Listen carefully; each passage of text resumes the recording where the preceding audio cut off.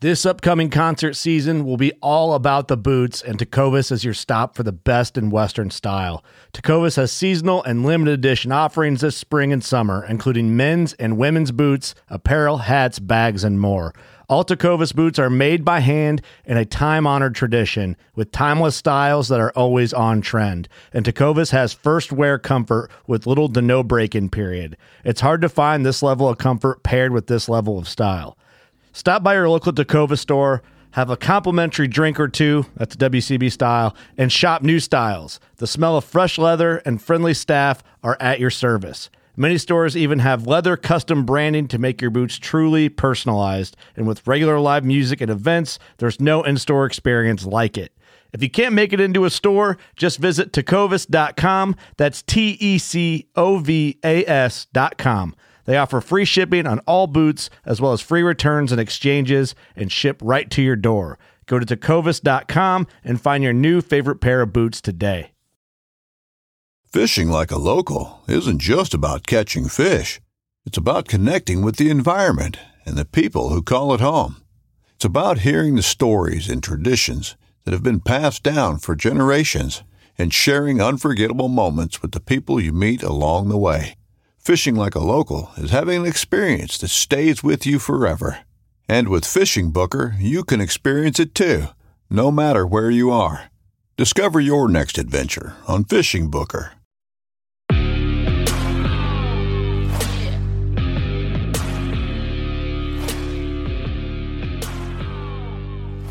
Welcome back to another episode of the Bowhunter Chronicles podcast, brought to you by Tacticam. Tacticam is by far the easiest way to begin filming your hunts. Whether it's the budget-friendly solo or the 4K 5.0, Tacticam has something for everyone. They also have, we started testing these out, the new fisheye cameras. Pretty cool. You can use them underwater. John's going to be using them offshore. He's headed down to Florida here in the next couple of weeks, end of the month, and that camera is Wi-Fi enabled wide angle camera. It's got a loop mode. It's got an external power source, so you can hardwire it. Pretty slick, and personally, I think I'm going to use one of those on my bow. Pointing back at me is like a point of view style camera. Because it's got the wide angle, and it's the same price as a solo. I personally think that might be the solo killer, but more to come on that one. But for you guys that are hunting and fishing, that's definitely one to check out. We're also working this year with Spartan Forge. So Spartan Forge uses military intelligence, artificial intelligence, to track deer movement. So they've taken all these data points from all these radio collared studies from all of these colleges. They've taken car deer accident and social media trail cam information and melded it all together to look at patterns, deer patterns, when they're moving, how they're moving, if they're sticking to their normal area, if they're going outside of that. They're also adding features. This month they're adding some scouting features, so be looking for that. You can go to SpartanForge.ai, and they've got a 14-day trial still up on there, so you can try it out 2 weeks for free. So if you're going out and if your season's still open, or if you're going out and going to be doing some scouting and you want to know where these deer are going to be, certainly check that out. That's SpartanForge.ai. And then once that 14 days is up, you can use code Bowhunter to save 25% on your subscription there as well. Man, we've got so much stuff going on. So we do these Patreon giveaways. Our Patreon is a crowdfunding for creators. So guys that are fans of the show, that want to support, they want to see us do more things. They want to see us continue to try gear, test gear, and give stuff away ultimately. So right now on our Patreon, we've only got one tier. It's $5 a month, 17 cents a day to support the show. And we've got some incredible giveaways. You know, so Tacticam's giving away a 5.0 package with a Turkey Reaper. And then from that, if you shoot anything with that Tacticam, they want you to send them your video. So if you win this and you shoot something with that Tacticam, you send it into them. They will post it on their social media. They will edit it up for you. All you got to do is send them the files. We're giving away a full saddle kit. So from Latitudes, I've got a classic saddle. Artisan Outdoor, they're sending me another one of those top stick platforms. I've got a set of the XOP minis. And just to round it out and probably be non-brand specific, and I want to check them out, I'm probably going to order a set of the tethered ropes, the new tethered ropes. So you'll have everything that you need to get into saddle hunting if that's your choice. Base Map gives us a 20% off code. So you can go on there, you can get all the features that Base Map has to offer for the entire country. And then by using the code Chronicles online, you can get it for $24 a month. But Base Map is giving us one of their pro packages, a year subscription, hat, shirt, the whole works. And they're giving us one of those to give away. The guys from Zinger Fletches, if you're not familiar with them, they are 3D printed, flexible fletchings. They just came out with a new design that's a little bit quieter. Not a fob. Don't let them hear you say that it's a fob. But they've got a set of those that we're giving away. And I'm not sure that that's it. But tons of different stuff that we're giving back to our Patreons because we support them. And guys, I forgot to do the giveaway for the hat that I said I would do in there. I'll go live by either tomorrow night or this weekend. So we've got our own Facebook group for all the Patreons. So if you're one of the Patreons and you're not on Facebook, we're giving away a hat. Shoot me a message, number 1 through 75. That's how many we got right now, and I'll do the drawing and give away some hats. We got some hats and shirts and stuff like that too. And you can check that out at patreon.com/Bowhunter Chronicles Podcast, or just go to bowhunterchroniclespodcast.com and you click on the Patreon link. Outside of that, if you're not a Patreon, we're giving away a bow. This year we're giving away a fully set up Bowtech Zion, carbon Zion. So it's carbon bow, super budget friendly bow. It's the bow that I'm going to be shooting this year. We're coming out of pocket for this. This is another thing, these Patreons, this is not money that, we just are spending on ourselves. All the stuff is going towards, stuff for the show, the podcast recorder that I'm recording this on right now. But we're giving away a fully set up carbon Zion with HHA rest, HHA Tetra single pin sight. Really awesome sight. I think the sight alone is like $300 or $400. It's over $1,000 worth of stuff that we're giving you, and all you got to do is sign up. Go to there's a link right now on our Instagram, and you just click on our bio, and then click on the bow giveaway. Put in your email address and your name, and you're entered to win. Now, Patreons are going to get additional entries. They're going to get about 10 times the entries. We got a bunch of other giveaways coming up for the second quarter. We're giving away a beast stand.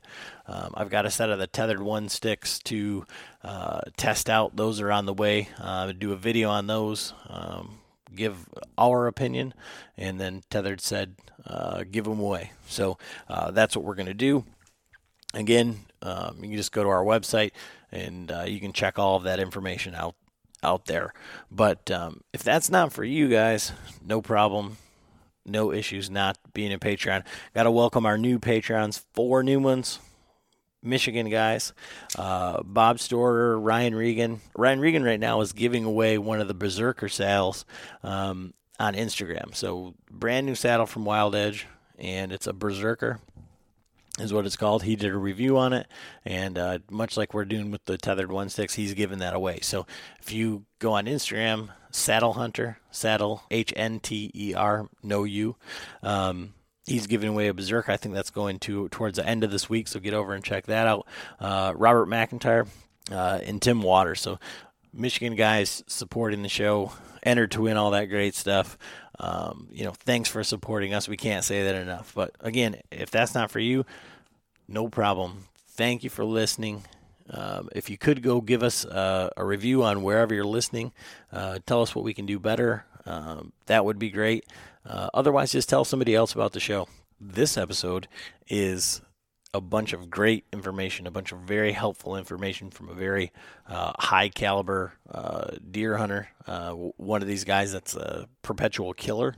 But towards the end of the episode, it does get a little bit saucy. So stick around, bring your popcorn. It's pretty interesting to see how the industry works a little bit.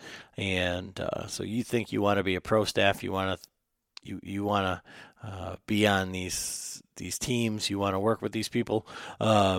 Here's a little bit of look behind the curtain. So a lot of great information, even before and after, but it does get a little bit sideways there towards the end. So I think you're going to enjoy it.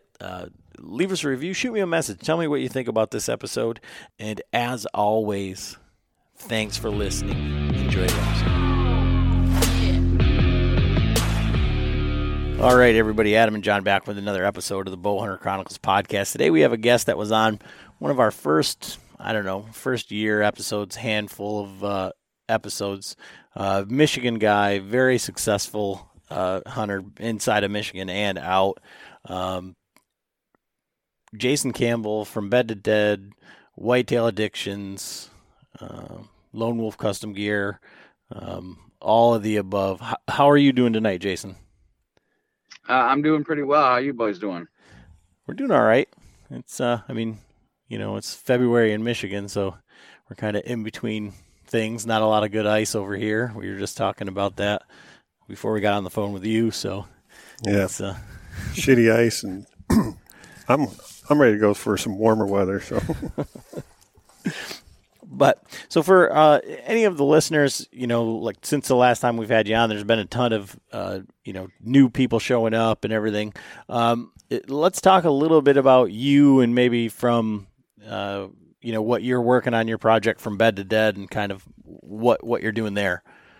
Well, I've really dove into, helping as many hunters as I can. I mean, I field a lot of emails, a lot of text messages, a lot of social media messages from a lot of hunters that are trying to put the pieces together, going through seasons here in Michigan, and even out of state, but just trying to, figure out more successful ways to get on deer. I usually get a lot of questions fielded more so on, can I look at this map, or could I come meet them for this piece? They want, how would you scout it? How would you break it down? Because I've been to other states before and never set foot on a piece of property and still are successful going there, what would you look for? It could be gear related, but I pretty much have dedicated my time to helping out fellow hunters. And I'm not so much into obviously we love having likes and followers, whenever we're doing social media pages, stuff like that. But I'm not really as crazy about having such a huge following and becoming popular or famous or anything like that, as much as I am to gathering a following that actually follows along, and engages back and forth with me and helping other people. I've got into, meeting up with guys and groups, even several, whether it's just a person or several other guys, scouting pieces for them. And that's kind of, pretty tough, because a lot of guys are pretty tight-lipped about their spots. And I feel like, being on some of the hunting pages and being out there, guys have learned, that they can trust me, that I'm not going to go in and snipe a spot out, even if it's a great spot or whatever, that I'm actually really just wanting to help them. And I take more pleasure in seeing somebody put the pieces together and kill their biggest buck, first buck, their first doe, than I really do in my own season and my pursuits of what's happening. So that's pretty much what's happening, with our From Bed to Dead endeavors, and really just trying to enjoy the next journey. Yeah, that's cool. I saw you putting stuff out saying that you were out there, waiting to, if anybody wanted to get a hold of you and do some scouting and stuff. And I actually talked to a guy kind of local to me, kind of, I don't know, kind of a weird way. I mean, I do the same thing. I can only help so many people and just stay and go talk to this guy or whatever. And I do a lot with gear and stuff like that. But a guy named Tori, he said he moved here from New York, and you were like one of the first people that actually got back with him and said, yeah, I'll help you out, and was like really, very helpful. And that's, unbeknownst to this podcast, he said, hey, I'm from New York and I'm in Michigan. You ever talk to any Michigan guys like Jason Campbell? I'm like, well, I'm actually talking to him tomorrow. So, Jason, all of that is completely on the level. Now, like when you're scouting these properties and you're, from bed to dead, John and I talk about it, and we go out and everybody looks for buck beds, and you try and hunt these certain ways. But as we were talking about before we started recording, there's so many other pieces to the puzzle. So, with that, from bed to dead, how are you viewing bed hunting? Are you one of these guys that goes and tries to set up directly over the bed? Are you using it as a tool for the big piece of the, just one piece of the puzzle? Is it all you target all the time, or is it, how are you using that buck bedding and doe bedding and all of that to be successful? Well, I would not say that I'm primarily a bed hunter, but I do believe that understanding and knowing where the bedding is and where a buck prefers to bed, whether that could be wind induced, food source induced, keeping tabs on does, as the season starts to change, pressure, that's something that's very, very imperative and goes a long way into the eventual, whether I catch up to them and able to fill a tag or not, is understanding where they're at, why they're there, when they're going to be there, when's an optimal time to target this animal, whether he's showing me it's morning time, midday, evening time. But, I'm really more so if a buck shows me his tell in daylight when I can kill him, I don't care if it's in the bedding, if it's on a travel route, if it's at a food source.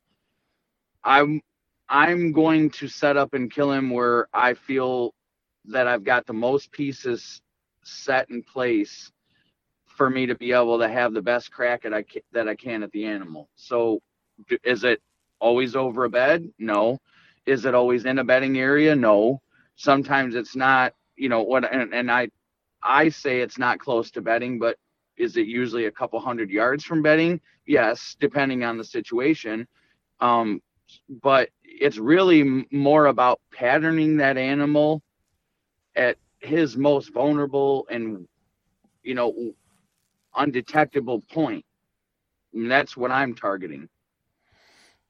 And so, I mean, it's that all. I mean, from a regular guy's perspective, that all sounds well and good. Well, yeah, I mean, you just got to figure out where he's at in daylight.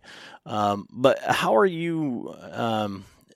I know back when we talked last, you weren't a real big trail camera guy. You used them a little bit differently than the guy you had on with you. But how are you? Can you take us through a little bit of your process on, so you find a buck on a piece of property, and then what are the next steps? I think that's where guys get hung up is, what do I do now? Well, I mean, since in your scenario, like, okay, I know a buck exists on this piece of property. Now what I'm trying to figure out is he calling this place home? Does he live here? Does he stay? Is this where he beds at? How often does he bed there? What wind directions is it that he's bedding on? What are the food sources in that area? Where's the pressure coming from in that area? Whether it could be, from other hunters. Um, and then I'm looking at my entrance routes coming in, like how can I get into this area, slip into this area without being detected? How many times can I get in this area without being detected? I'm also trying to figure out how I can go in and out of this area and not be as detected by another hunter, because if another hunter knows or sees you hunting an area, especially if you're doing it strategically, it's you know, especially with how mobile hunting has come into play now, a guy sees you with a stand and sticks on your back or a saddle on your back, they most guys figure, hey, this guy's a mobile hunter. He's probably in here chasing something. Like, he's not just your every, a meat hunter per se. He's seeing something pretty good, so you have to go in there and kind of outsmart them as well. You don't want to get saw very, all the time, because then you're going to have some unwanted friends hunting the same deer that you're hunting. But getting back to the deer itself, there's figuring out the food, figuring out the wind, figuring out the bedding. Is there multiple bedding locations? If I happen to push in a little far on this deer, where would he go after that? And knowing those adjacent areas that might not be in that same block of timber that you're hunting, but if you have access, which I'm a big public land guy, if it's public across the road on, or surrounding you, like where would that deer go if I did push him or he did receive some pressure? And then, when you were talking about the cameras, I pretty much only run cameras in the summer months leading up until the season. I do leave some out that I'll leave all season long, that I don't really, I don't go and check them and pull a card out. I'm basically trying to gain some sort of intel. What bucks made it, when were they there, what timing, like if I don't know a bedding area specifically or something of that nature. But the ones that I check are the ones that are in high inventory areas, travel areas, food sources, where I'm going to get as many pictures of as many deer as I possibly can to try to figure out, not only is there a shooter buck, but how many shooter bucks are in the area. Because once I know there's a shooter there, then that's where your postseason scouting, spring scouting, and in-season scouting starts to come into effect. And then you're able to try to start pinpointing that deer down. It could be from a rub line. It could be from tracks. It could be knowing the best bedding. It could be scrapes that opened up. There's a lot of factors that go into that, into that actual, pinpointing process. But tracks tell you that a deer is there and how long the deer has been there. You got fresh tracks on the ground, then a buck is using, or it has been in that area in the last 24 hours. So that you're hunting a buck that's there. He's freshly showing his sign that shows up, because sometimes rubs can be hard to determine how long they were made or when they were made exactly. If you're not able to be in the woods every single day to monitor a specific area, then a rub, especially for a lot of guys that don't have that much time, they go in an area and scout it, say 1st of October, they get a couple days off, they find a couple nice rubs, and they know, okay, well, this was done obviously before season, so he probably is rubbing his velvet off, marking his territory. And then let's say they don't get able to come out and hunt for maybe a couple weekends later, they finally get to go out again. Whatever was laid down in that last 2 weeks, that's new to them, but doesn't necessarily mean that that's fresh sign. That could have been left, first week of season right after they were done, and maybe that buck's not in that area no more. I mean, there's so many different little nuances and factors that come into play that make it all part of the fun of the chess game about being able to pinpoint an animal down. But knowing that area intimately plays a huge role in being able to, I don't want to say predict, but in a way you're predicting where that deer is living because of your knowledge of the area and knowing how the deer, especially a mature buck, likes to use that area or areas, because it can travel from, new places to hunt each time with that sign that you're seeing, those fresh tracks, those fresh rubs, those fresh scrapes, the kind of the predictable bedding when you start to look at maps, and then being able to go in boots on the ground in season, hit those locations and be able to see what you're looking for, fresh droppings. You know what I mean? Those are key factors of knowing that a buck is living there. So a lot of the stuff that you're talking about is a woodsmanship type mentality. Because I mean, looking at it from, as I'm listening to you talk, and I'm trying to like picture this in my mind, and I'm trying to think of like how that would apply to myself.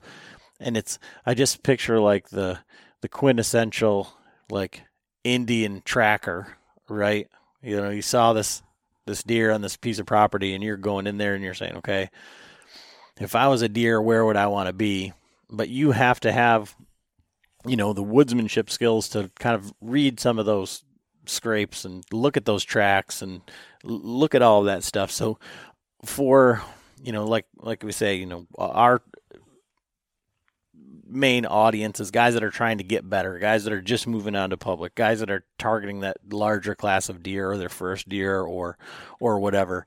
From that woodsmanship perspective, what do you think is the most important part of sign? Like if you could say, okay, I can only look at one thing, I need to learn this one, kind of intimately in and out, and then, move on to the next one.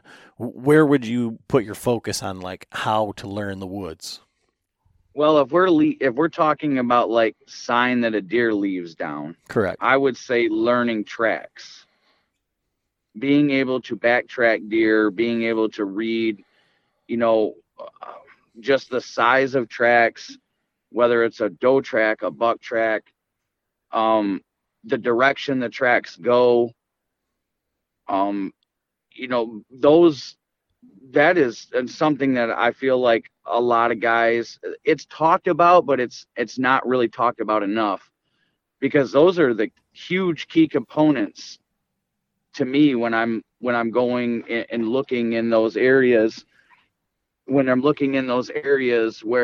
I'm trying to figure out like where exactly that a buck might be bedding. And it can get difficult when it's in like water, because obviously it's not real easy to be able to distinguish a track when there's a foot of water, so you're trying to locate those softer mudded areas. It's hard too if it's too dry, you being able to establish those tracks, because it's just, like a path. That's what you're following, but you're looking for, those specifics that you can, key in on. For me, that's like the number one thing that I'm really looking for above a rub, above, a scrape, because, people can be fooled by a rub. People can be fooled by a scrape, without digging deeper into kind of figuring those aspects out. A lot of guys do. They see a scrape on the ground, and how do you know exactly what size buck that was that's using it, or who's calling it home, or how many different bucks are using it? Because many can. Same thing as like some of those signpost rubs. You can have multiple bucks using it, and it looks a heck of a lot bigger than maybe the buck that's using it, or maybe the rub isn't really big, but it is a big buck that's using it. I mean, those things can sometimes throw guys off and make it more difficult to, I guess, key in on an area being a mature buck area or a buck area that they're, that they might be worthy of their tag or what their goals are for that year. And so what are you looking for with tracks? And then on the other side of that is like, as you're trying to break down these properties for other guys, or you're going on to new properties, maybe say for your home state. No, now we're not talking about like a out of state type trip, or where you're going into a place when you're doing your scouting. When are you focusing your scouting on breaking down these new pieces and like learning them, like where the deer would go, where the deer would go, where the deer would go? So when you're looking at these tracks and backtracking these deer, I'm assuming that some of that is done like in the off season when you're scouting. But how are you using that how are you focusing your energy at those times? Well, late season like this, the deer, because there's a lot of guys out scouting right now. A lot of guys are already hammering out trying to make their 2021 season a great year. So they're already out scouting, hoping to find some sheds, even with the snow that we have. And really right now, for me, I don't put a lot of stock into the bedding areas because deer yard up, and a lot of time food is everything right now. So those deer are going to be on a food source that they might not necessarily be using, say, the start of next year or middle of next year. But what it does do is it does kind of, and it can indicate the quality or the caliber of bucks or how many of them made it through an area, for maybe you to key in on a spot, and then you can backtrack those to bedding if a food source in the area that is going to be there next year. So, let's just say a crop field, or an acorn ridge, because, where those deer left those acorns, now they're scrounging for food. So they're getting back on those, whatever food sources they can find. And I've seen it right now, with some of the scouting workshops I've done with other guys that, we'll hit a patch in the swamp or an area where there's bedding, and it'll be absolutely destroyed with leaves turned over everywhere where they've been digging for acorns for the last couple weeks now that pressure's off. So you're really just determining at this point what deer have made it through the area, and you can do that in the snow by the track size. A lot of guys will throw their fingers down, 3 fingers, 4 fingers, however wide it is. But a big track is a big track. And when you start looking at tracks, you can start, it gets pretty easy to determine that, man, that's a big track, because I've got 4 or 5 sets of tracks over here, and I got a really, really big track here. And you can walk them back. And a lot of them will take it to the food sources. A lot of times you'll jump a deer, they don't, if he's still holding, then yeah, that's great. But it just lets you know that they're still alive, because obviously in our state, we get a lot of pressure, and deer aren't fortunate enough to see too many birthdays. So just knowing that they've made it through the season and being able to, in this part of the time, finding those tracks is huge to putting a game plan together, because now you're pursuing a deer that is alive based on walking in the woods, finding a couple big rubs and not knowing, did somebody shoot him? Did he get hit by a car? All those little factors that could possibly, be in, and you might be chasing a ghost that left sign down from last year. So really what you're doing is trying to inventory what has made it through the season, and, knowing that somewhere in that area, whether it's a mile away or 500 yards away, that buck's going to be calling home at some point, somewhere in that vicinity. So if you've got a big enough tract of public land or private, your odds are pretty good that you'll be able to start visually seeing this buck, whether it's by glassing or trail cam photos, scouting, whatever it is that you're doing, and you're pursuing a live animal and not a ghost. So as you are hunting these deer and picking them up, one of the things that I want to get into asking guys this year, and just because of all the people that I talk to and all of the guys that kill big deer consistently, I guess I guess I always think of it for myself as like whatever is convenient or sticking to kind of spots that you know. But I'm beginning to realize that a lot of guys will travel, quite a bit from their house. They say, well, I've got spots 2-3 hours away. Like my closest spot maybe is 45 minutes from my house. And it's people that aren't really, they're not hunting around where they live necessarily because they're going to target these larger caliber deer because that's where they know that there's larger caliber deer. Or there's spots that they know or they know of these deer. And so I I'm curious, like how far is like your average property that you go and hunt, regularly during the season? And then I guess also, no matter the distance, how are you choosing these properties, the ones that you do go hunt? Well, the average travel that I have, there's three pretty big pieces that I hunt of public, and it's the shortest drive I have is about 50 minutes. The longest drive I have is about an hour and a half here in Michigan. How I'm determining, because I'm always checking out new pieces. So, every season for me, I'm always trying to find, the next big buck, I guess, you know what I mean? The next target that I want to go and chase.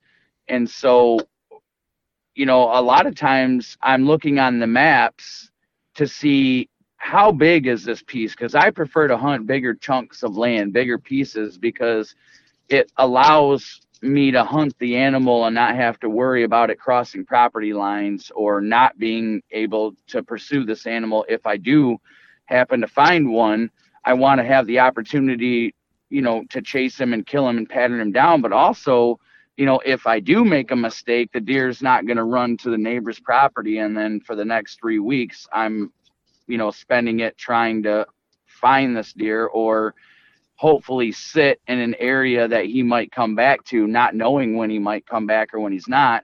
So that's kind of like the first thing I'm doing, but I'm also trying to look for swamps, bedding, staying away from big cities, because obviously the bigger the cities, the more pressure and the more people that can, come to hunt this place. Harder to reach locations, so like maybe more out in the country.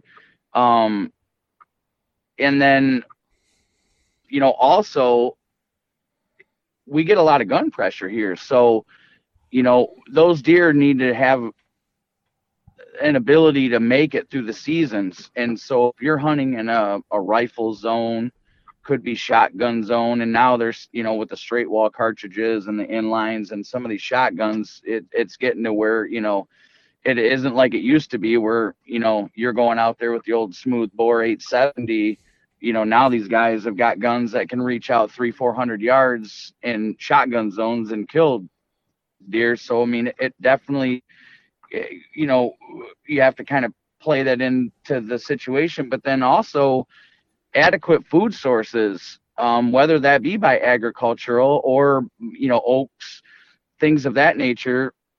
Because like in the northern part of Michigan, where mass crops are primarily the food sources, but then at the same time, the deer density numbers are kind of down. So it doesn't necessarily mean that you're going to see a lot of deer. Doesn't mean you're not going to see a good caliber deer, but you're really, for me, I'm trying to locate an area that has a good number of deer. The pressure is as low as it possibly can be. I mean, it is Michigan. And then bigger tracts of land. And then really it's about going in there and scouting those areas and seeing if there are big rubs, if there are big tracks. if, the potential of a big deer are there. We all know somebody who hunts some part of state land and swears up and down that they saw a big deer, but I don't put a whole lot of stock into that, because depending on the hunter, what's a big deer to you? A big deer to you might not be a big deer to me. And I know that sounds, sort of like, well, how can that be? But, if you've got a guy who's, hunted his whole life, and maybe he's still hunting for his first buck, a basket 8-point would be a real big buck to him, where the next guy, he might have killed 4 or 5 130-inch animals, and 130, 140 is a big deer to him. So I mean, it's hard to say. And then also, a lot of guys like to over exaggerate how big a deer really is, and it always kills me when a guy doesn't even have an animal that scores 120 on the wall but tells me that he saw a 150 or a 170. And it's like, man, that's a really big deer. And you know what I mean? Like, unless you've actually saw one up close and personal, or had a buck scored itself to understand how big that is, or been in the game with several, it's kind of hard to believe a guy when he says that, and I'm not saying that's not true, but I found that odds are, more times than not, it's usually not true. A guy sees 100-inch buck and it's a 150-inch buck, and I'm not knocking anybody for that, because, we've all been victim to that. I've shot several bucks, swore up and down they were 140s, and barely cracked PY. And I was like, he fooled me. It's hard to score an animal on the hoof like that. So like, I get it, but I don't really take that into consideration. I don't go by word of mouth, like, oh, this place has hammers. Now, if I'm looking through Michigan Buck Polls pages on Instagram, and I notice that 5 bucks got posted in Van Buren County on public land, I'm paying attention. You got 3 or 4 150s or a 60 or a 70s class buck. And, it's not hard to get online and look up public land. And you'd be surprised at the fact that when you do that, and all of a sudden there's only one piece of public there. And, that's where these guys, when they're always asking, like, well, where, what county? I don't want to know your spot, but I want to know what county. Well, what if you only got one spot of public in that county? Like, you know what I mean? Like, they think that they're kind of like sly dogging you there, where, you know what I mean? Well, we don't want to know your spot. Just, we want to know, well, you pretty much might as well tell them the game area you're going to hunt in, if you're hunting in a county that might only have one chunk of public on it. So, I mean, it really, it's boots on the ground. You know what I mean? That determines an area. And then, because you can look on a map and everything can look great on a map, but you can go there and maybe it's not holding the caliber deer. Maybe it's flushed with pressure. So, I mean, really, it's just picking a place, sticking to the fact that you're going to break it down and walk every inch of it that you possibly can, and look at the sign, the hunting pressure, the tracks on the ground that show you that those deer are still alive. And then, it's sometimes you find a shed, and that's nice. Like, you know what I mean? That tells you that there's, a decent buck in the area. But spending my in-season time and looking at all the bucks, like, I might not shoot a 100-inch 8-point that comes in, but if I know that buck made it, or I've been hunting this area and I've saw him 4 or 5 different times and he made it, like, he's going to be bigger next year. If I know that I've seen 4 or 5 2.5-year-olds that are all going to be really nice up and comers, the odds of one of them making it's pretty good. So, I mean, like, I'm inventorying in the places I'm hunting bucks for next year's hunt, or maybe you got a 3 or 4 on your hit list. You only get 2 tags in Michigan. So you're lucky enough to tag one of them. I mean, odds are, if he's made it that long, he's a pretty crafty animal. You have a really good starting ground. So those are kind of the things that I'm looking for when I'm picking apart a piece of land to go and hunt, and kind of sidetracking, but it goes hand in hand to me.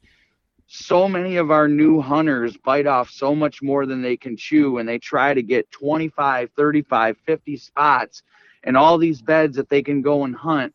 but they don't really know one area intimately. They don't really know their primary bedding area like the back of their hand. They don't really know the adjacent bedding areas like the back of their hand. And they know them, they know the spots, and they know that, they can tell you, oh yeah, I know where that trail is or this ridge is, but they don't know how the deer are utilizing them before they move on to the next piece. And it's almost like if I have 50 different bedding areas and I hunt all 50, at one point I got to get, lucky one time. And I'm trying to take luck out of the equation as much as I can. And I'm trying to learn an area well enough to know all the deer that are using it, or as many deer as I can that are using it.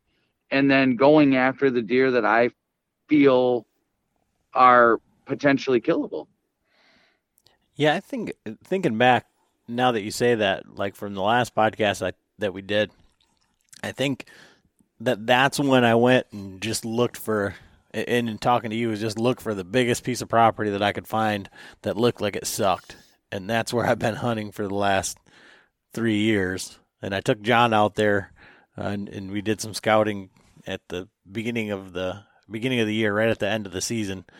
And I'm starting to put the pieces together on that from that regard. Like, not necessarily, I'm starting to see in the snow and everything, and from what I've got from the deer, I mean, I had 3 good bucks for me on camera and a bunch of other, bucks here and there. But it was just one of those cameras that I just let sit. But we walked out there and saw the different bedding areas and saw, the further we got this way, there was more and more and more pressure and more guys, more stands, more everything. But kind of on the end where I was, there was nothing, and we had hunted further over, and I'm beginning to become a lot more familiar with it, and now I'm understanding why there's more deer back where we were than any of the other places. I mean, there's deer over there, but not in the concentrations like we were seeing in the tracks. And it's funny you were saying it's funny you were saying about like the places that they were back looking for oaks, because where John and I crested up on this ridge and it was just completely tore up, like you'd see turkeys in the exactly, like it's just destroyed, like they were pecking. Mm-hmm. And here's the thing, I don't know how many years you put into this spot, but next year it's very possible that 4 or 5 guys, or a group of guys, or 2 guys, or one guy can go in there and totally blow that area out. You know what I mean? So that's why it's so ever changing to me. Like, I'm lucky enough that I've learned a couple areas really, really well, but really I have to locate or relocate another animal again. It's not like I just have this bedding area that magically keeps producing big bucks over and over and over, and they do the same thing, so I could just set the same tree every year on opening day and shoot a big buck out of it. Like, sometimes the pressure was a little higher in that area, and so some deer got shot off. I don't have a very good, up and coming crop of bucks to shoot. And yes, there are some times that I have areas that it just seems like every year around the same time, there's always a big one in there. You know what I mean? But there's very seldom do they do the same exact thing. Every buck has a different characteristic. The season changes, water levels change, a million different things that play into it that kind of can shift that buck to travel. And it might be 100 yards over from the run that was hot last year that they were using. And it could be, because maybe it got thicker in that area or thinner in that area. It could be a new road opened up, or maybe more pressure from someone else. Or it could just be because, for whatever reason, the predominant winds this year are a little different from the winds that were last year. Like, it changes. So you have to be able to change and adapt. And if you don't know those areas that well, or where to look, you're really, again, you're hoping that spots pay off instead of knowing that they're going to.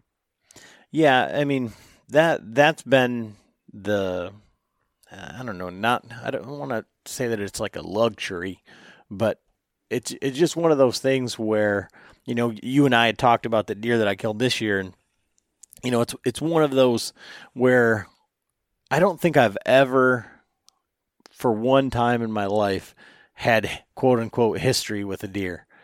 Like, I don't necessarily go in like hoping. I put myself in a spot for a reason. It's not the same spot every day and all this stuff. I mean, I'm adjusting, but it's not like I know that this deer's here, but it's more like, if I was a deer and I was using this is the way that I'd be using it. And, but I think that probably comes with that ability to go in, learn a spot and learn the way that the deer use it, and then have, I guess like a standard in mind so that you're not just like, well, hell yeah, I'm going to shoot that one. I'll shoot this one. And, kind of like that. You can, but by letting deer pass, and you see them a few times, or, you've pretty sure it's the same deer you saw last year, et cetera.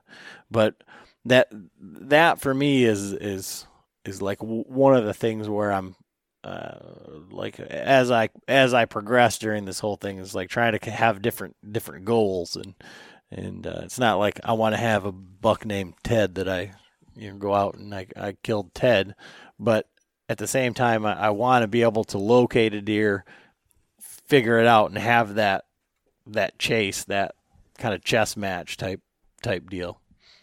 You're speaking of the progression of a hunter, man. Like, I mean, everybody has to start somewhere. You know what I mean? I didn't jump into this,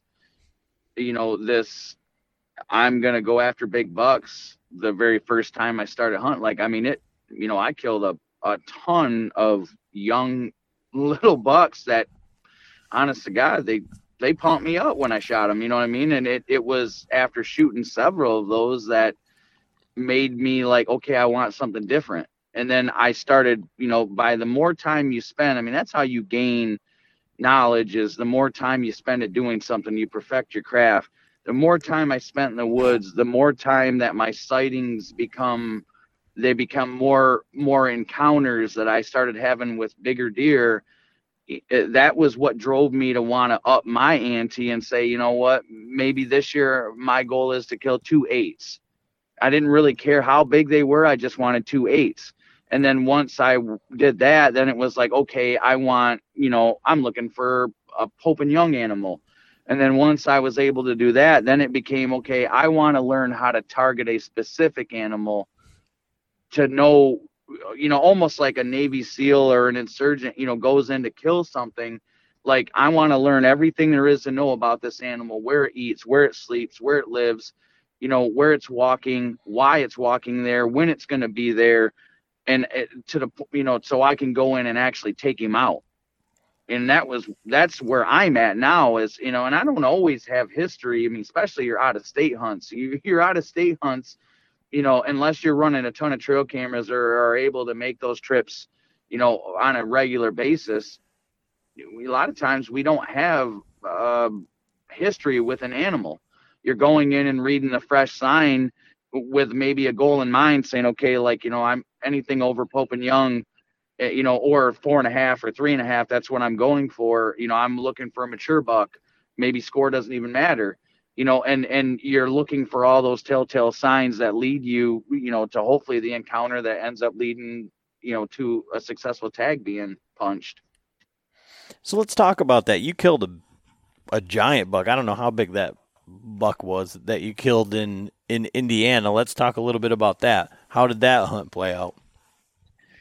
Okay, so a friend of mine and another staffer on From Bed to Dead, William Ritchie, him and I have been talking about hunting out of state together, and we hunted in Ohio 2 years ago together. We had a ball.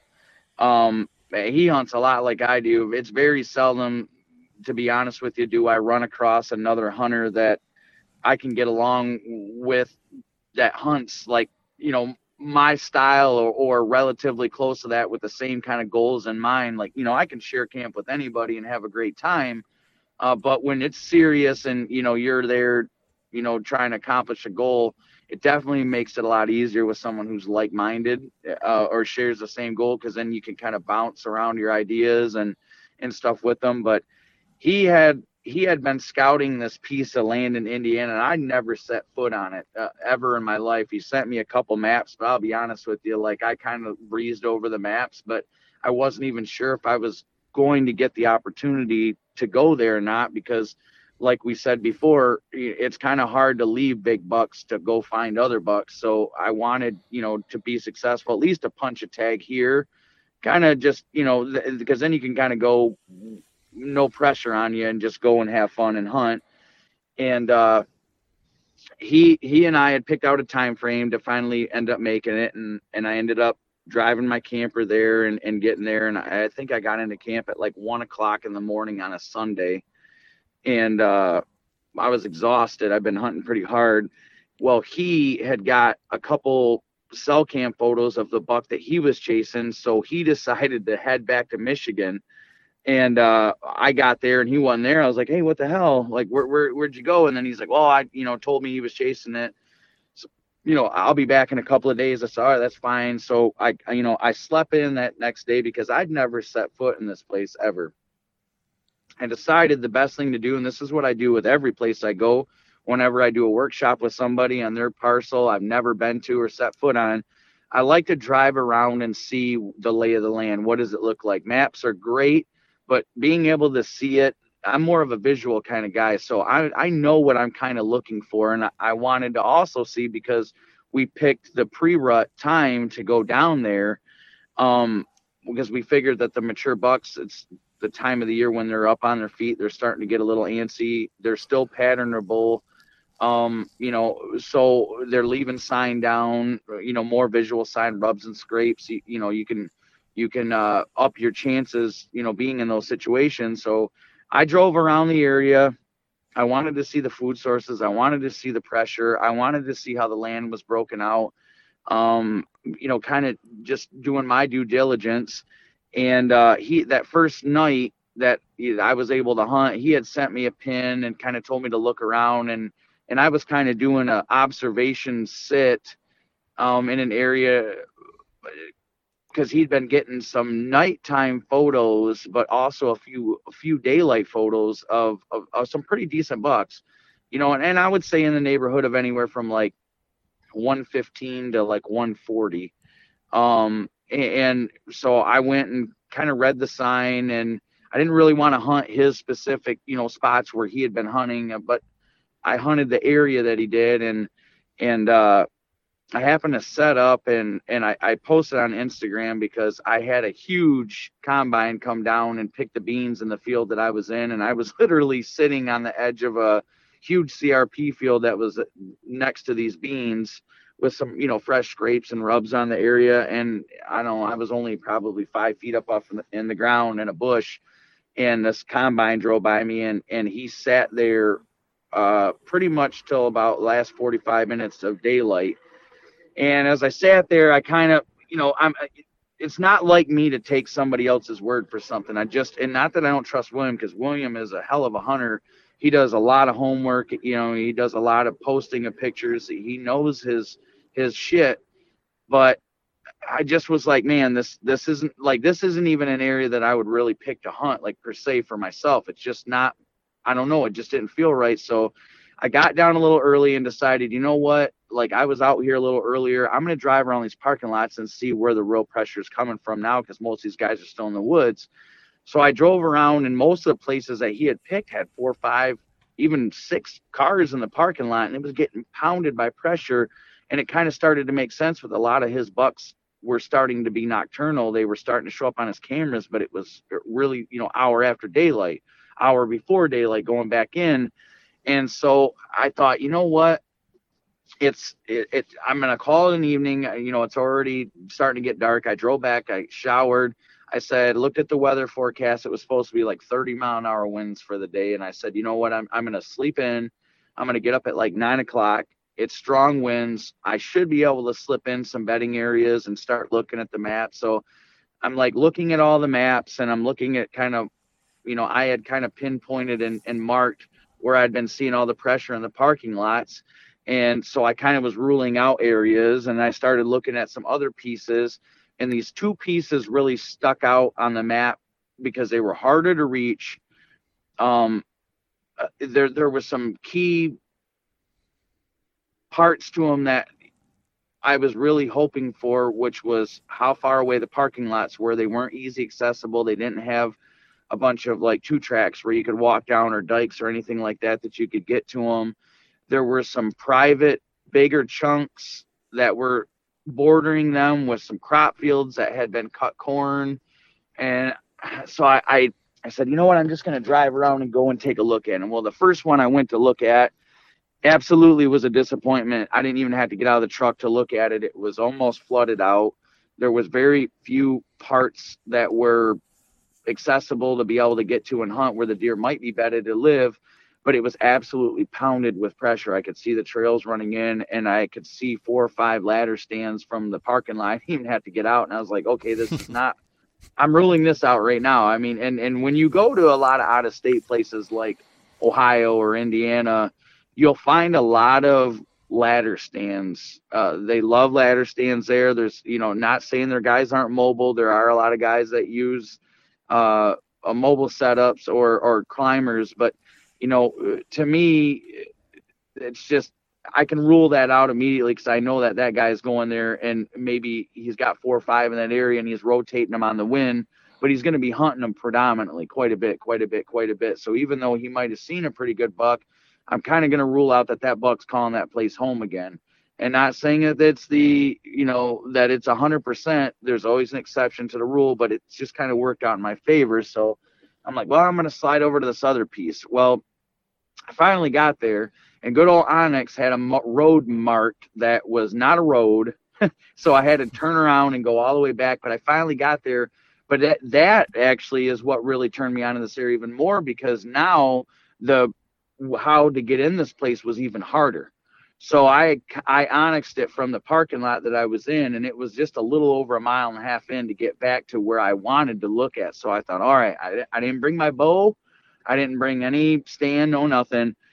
I finally got all the way back there, and I passed a couple tree stands that were they were ladder stands, but they were on the corners of the field close to the parking lot. Once I got back a little deeper, and I got to kind of where I was starting to mark at, the sign just started lighting up. Like, I mean, it was just big runs, big tracks in the runs. I started seeing some sporadic rubs that were sort of fresh, but pretty good size. You know what I mean? I was like, okay, it's getting a little better here.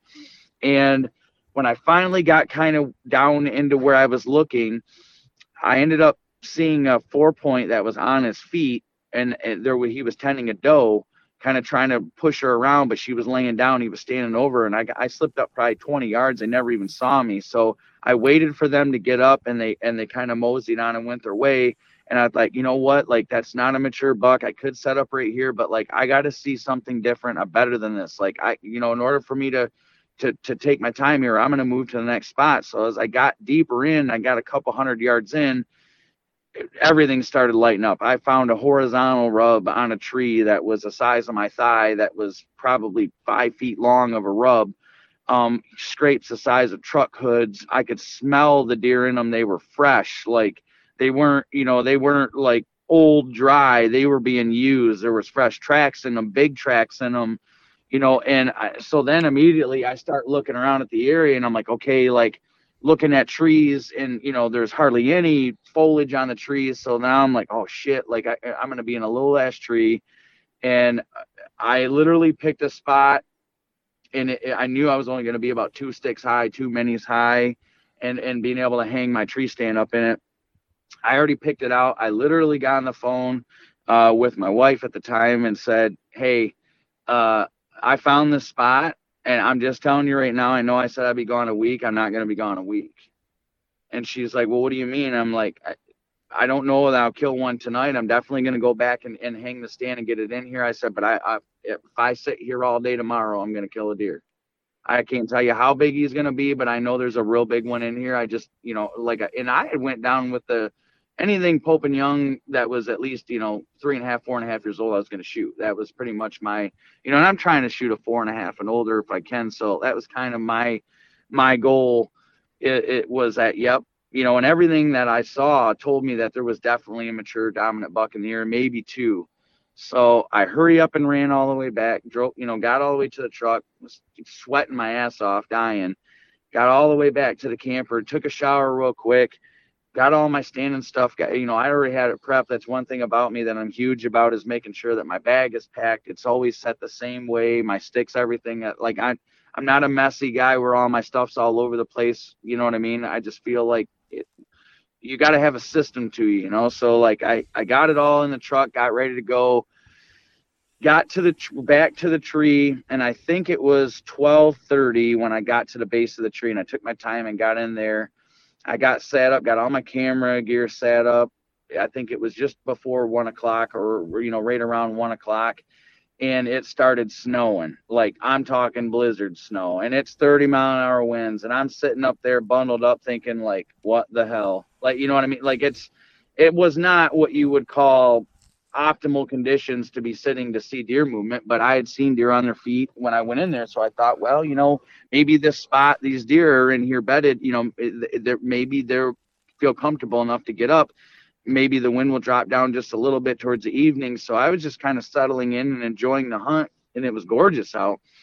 And I just happened to, I'd been sitting there maybe an hour or so, and I kept looking behind me, because, it is that time of the year when they could come. And I happened to look over, and I seen legs, and I was like, oh shit, there's a deer right there. So, I didn't think to grab my bow or anything like that. I just grabbed my camera, turned it on, and I start filming, and the deer steps out of the bedding, and I see it's a big buck. And so at the time I was like, oh wow, that's a nice buck. So I zoom in a little bit on with the camera on his antlers. And at the time I was thinking, mid 30s, low 40s caliber deer, definitely a mature buck. I'm going to shoot him. He was 25 yards away from me when I saw him. So I had to film him for about 10 minutes standing there broadside, and I debated about 4 or 5 times if I'd take the shot.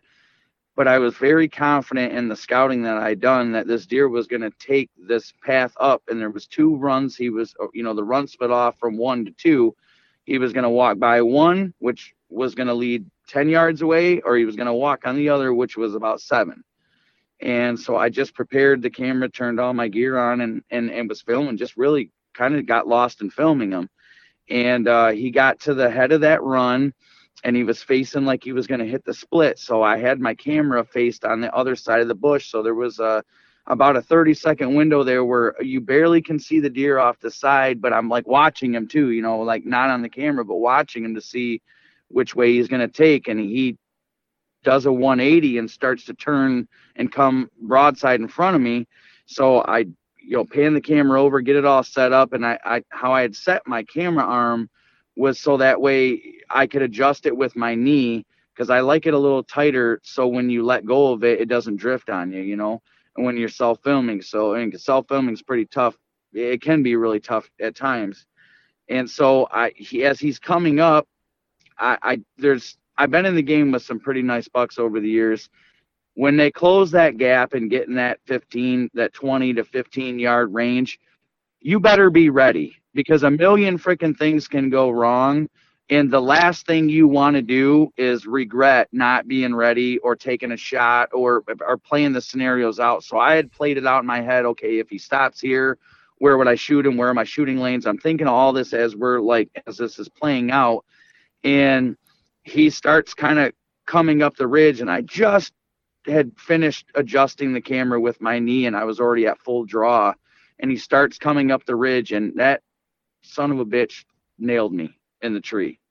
And I mean, again, I'm no cover. The tree I'm in's a beanpole, but I'm using the back cover, and he stops and like looks, and then you know how they do when they got you, and he just like picks his head straight up. And he was probably like 7 yards away, and I buried him right in the front chest, took a frontal, and blew right through the deer. I used a fixed blade broadhead, but blew right through him.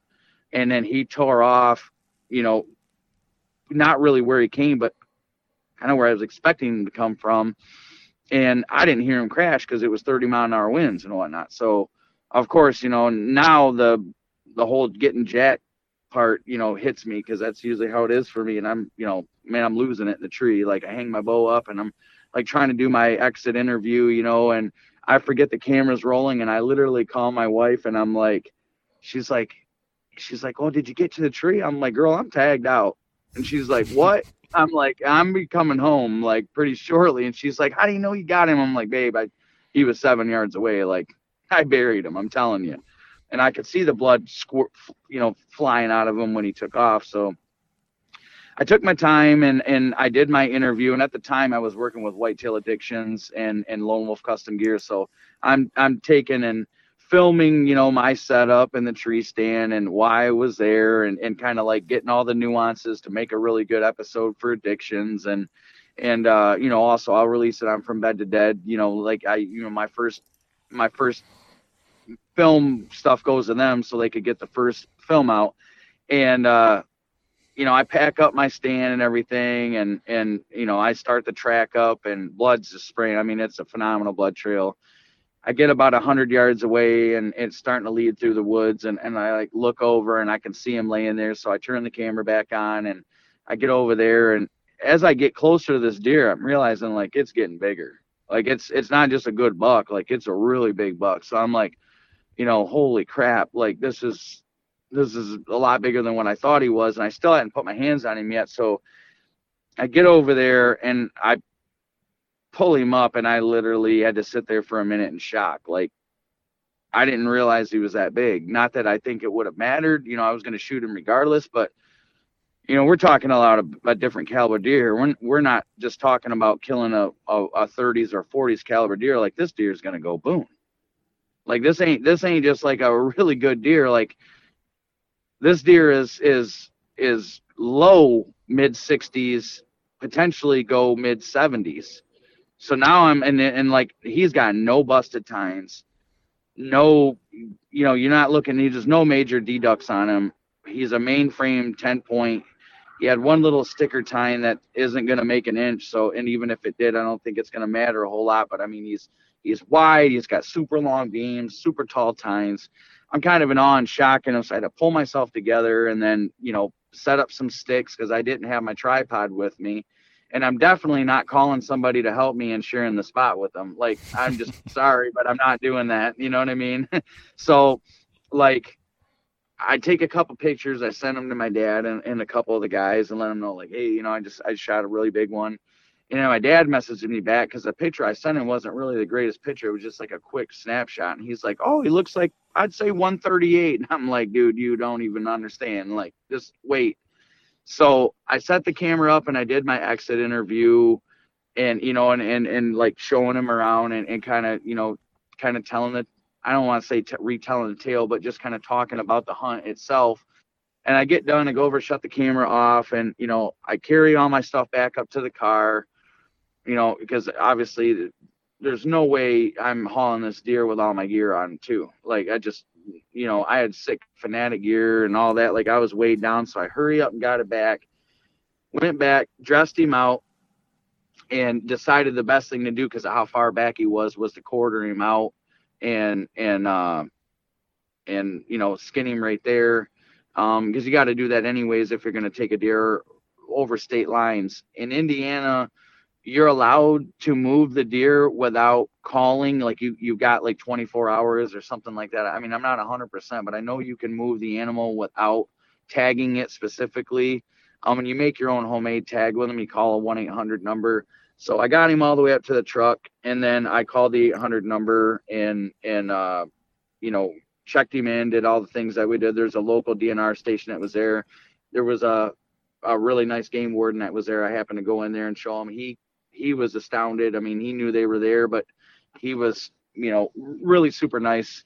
I got back to the camper, loaded my camper up, and I was home by 7:30, 8 o'clock at night that I shot him. And I stopped by my dad's house and showed him to him. But, that hunt is no longer going to be with Whitetail Addictions. I've since parted ways with Whitetail Addictions and Lone Wolf Custom Gear. I love Lone Wolf Custom Gear. I love their tree stands. I love their sticks. I love their gear. But with the affiliation with Whitetail Addictions, I didn't, when I first got into this, guys, I'll be honest with you, I didn't get into it for the fame. I didn't get into it for the politics of it. And you guys understand better than anybody that whole situation. I believe in your gear. I believe in its quality. But they're, and not so much Lone Wolf Custom Gear. Like the DeQuistos have been phenomenal people. I can't, I'm not saying anything bad about that at all. I loved my time with them, but I got away from what I really got into this for. And it wasn't brand names. It wasn't whose is the best. When I first started this, I didn't care whose it was. That's not the important part to me. The important part was the knowledge. The important part was meeting new hunters and helping people and showcasing it in any way, shape, or form, being able to tell stories, being able to share my experiences over the year to help a guy kill his first deer, his son, his daughter, read his property, up his success year to year, give him the confidence to be able to go out of state on a new piece of ground that he's never set foot on, maybe just aerial scouted, and make the most out of a week-long hunt, because he's got to go back to work and still have a quality opportunity at something he's going to be happy with. That's why I got into this, for the podcasting, to sit down with guys like you and John and shoot the shit and really be able to touch base with the guys that are out there hunting. You know what I mean? That's what I got into this for. I didn't get into it to become, somebody else's moneymaker, so to speak, or promoting all their stuff.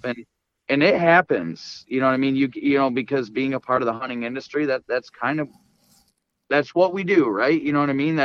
We're gear nuts. We love that kind of stuff. But I kind of lost myself, so to speak. And I didn't really find that out. And I debated on whether or not I would even share this with you guys. But I had a falling out with one of the guys that runs Whitetail Addictions.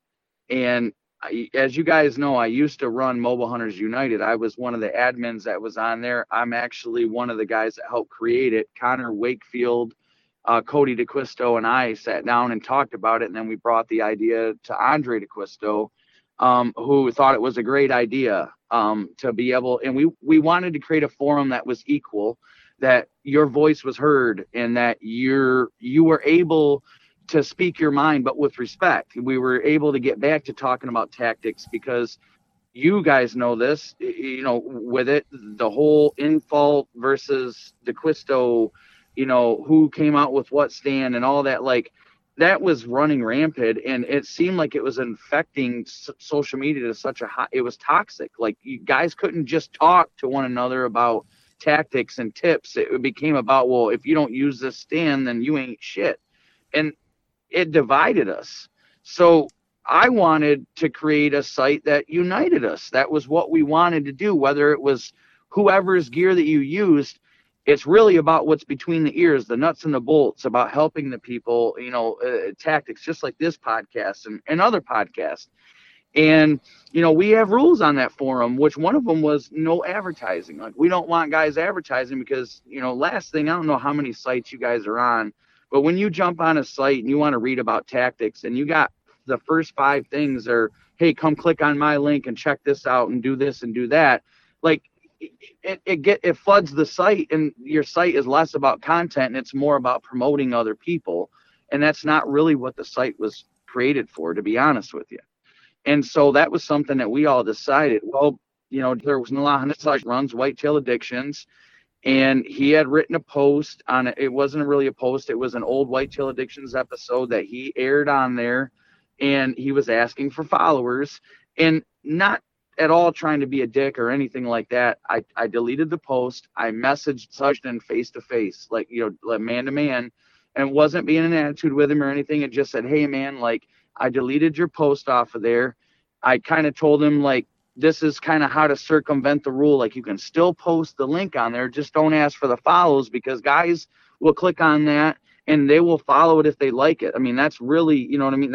That's where you gain your most followers from anyways, not asking, for follows or that kind of thing. And just said, like, I'm not mad about it or not. I just, like, this is how it's better to do it. Now, mind you, Andre DeQuisto himself, I mean, he's the boss, you know what I mean? Even when he posts things, he posted a post on that forum showcasing his new backpack. But he wrote, like, what's everybody's mobile setup? And he didn't actually advertise the backpack, but he did, because he sent shots of it in there, and people gathered that real quick. They're pretty quick. They notice when something's new out and fresh. And I kind of referenced that. Well, he got pissed off at me and told me I was off of addictions. And I thought that was pretty childish and immature of someone to do, and to take that route, especially after all I've done. I mean, you guys have known like how deep I was with custom gear and whitetail addictions and all the advertising and promoting, and it just left a sour taste in my mouth. But what it did was it woke me back up to the fact that that's not why I got into this in the first place. You know what I mean? I didn't get paid from them guys to film for whitetail addictions or post for Lone Wolf Custom Gear or any of that. And it just left a really sour taste in my mouth. And I felt like, honestly, I couldn't keep being on the Lone Wolf Custom Gear staff when that happened. I didn't want to do that. I don't want to promote for anybody anymore. Like, that wasn't it. I don't want to promote myself.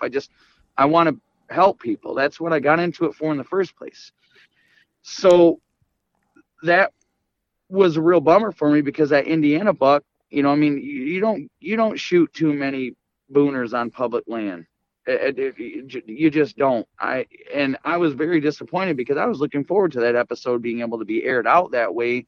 And a lot of the followings that we have with mobile hunters and everything else, being able to share that with people when the time came. And I walked away from Mobile Hunters United.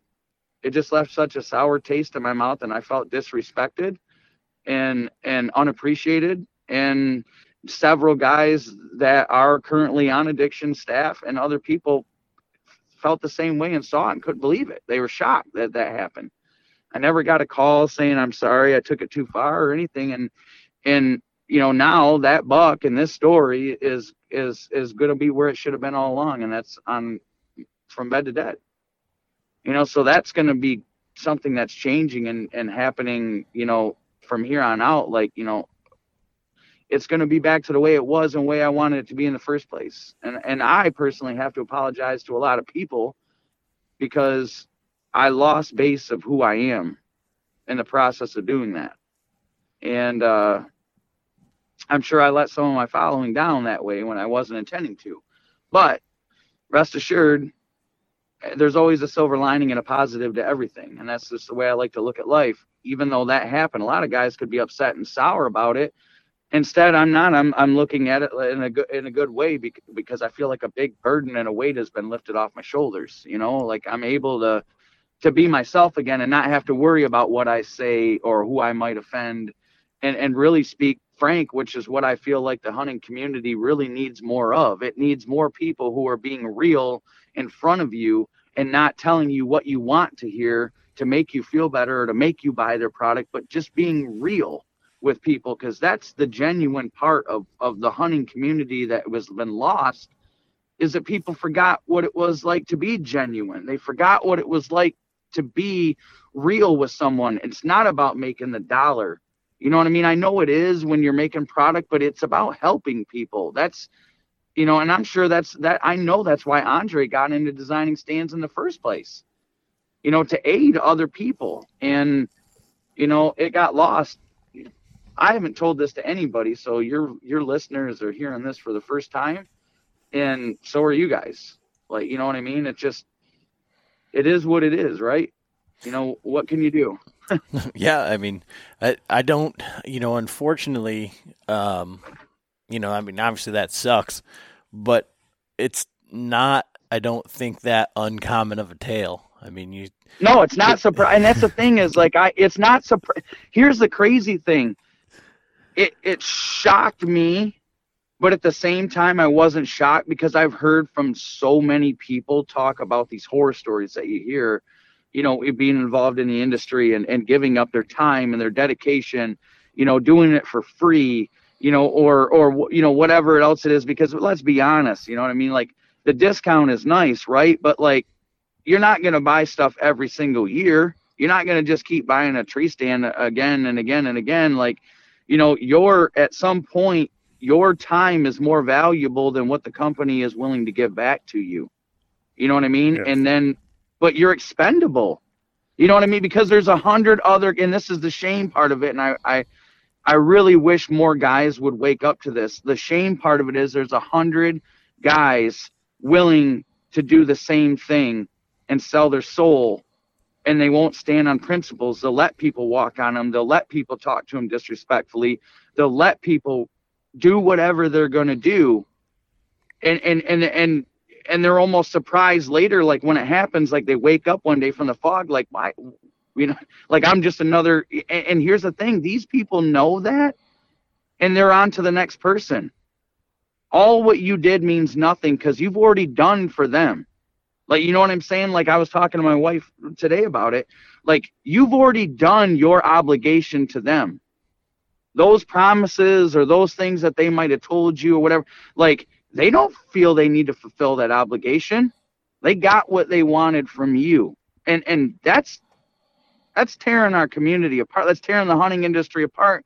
That's why so many of us see through the snakiness of everything. And not by all means am I saying that the DeQuistos are snaky. That's not what I mean. I just mean in general as a whole, because like I said, the DeQuistos have been great friends of mine. And you know, leaving Lone Wolf Custom Gear, they did not want me to leave Custom Gear. They asked me, you know, they hoped that I wouldn't leave. I just felt obligated to, because I felt disrespected in such a way that I don't think I would ever let another man disrespect me that way. You know what I'm saying? And still remain a part of something and feel like I was a part of something, like I was wanted, like I was appreciated, you know. And you don't got to go out of your way to, you know, roll out the red carpet for somebody, but damn, you know what I mean? We have to start treating each other a lot better than that. You know, pro staff used to mean something back in the day. Pro staff now means a 10-15% discount, and you're doing all these promo. Like, that's not what pro staff was back in the day.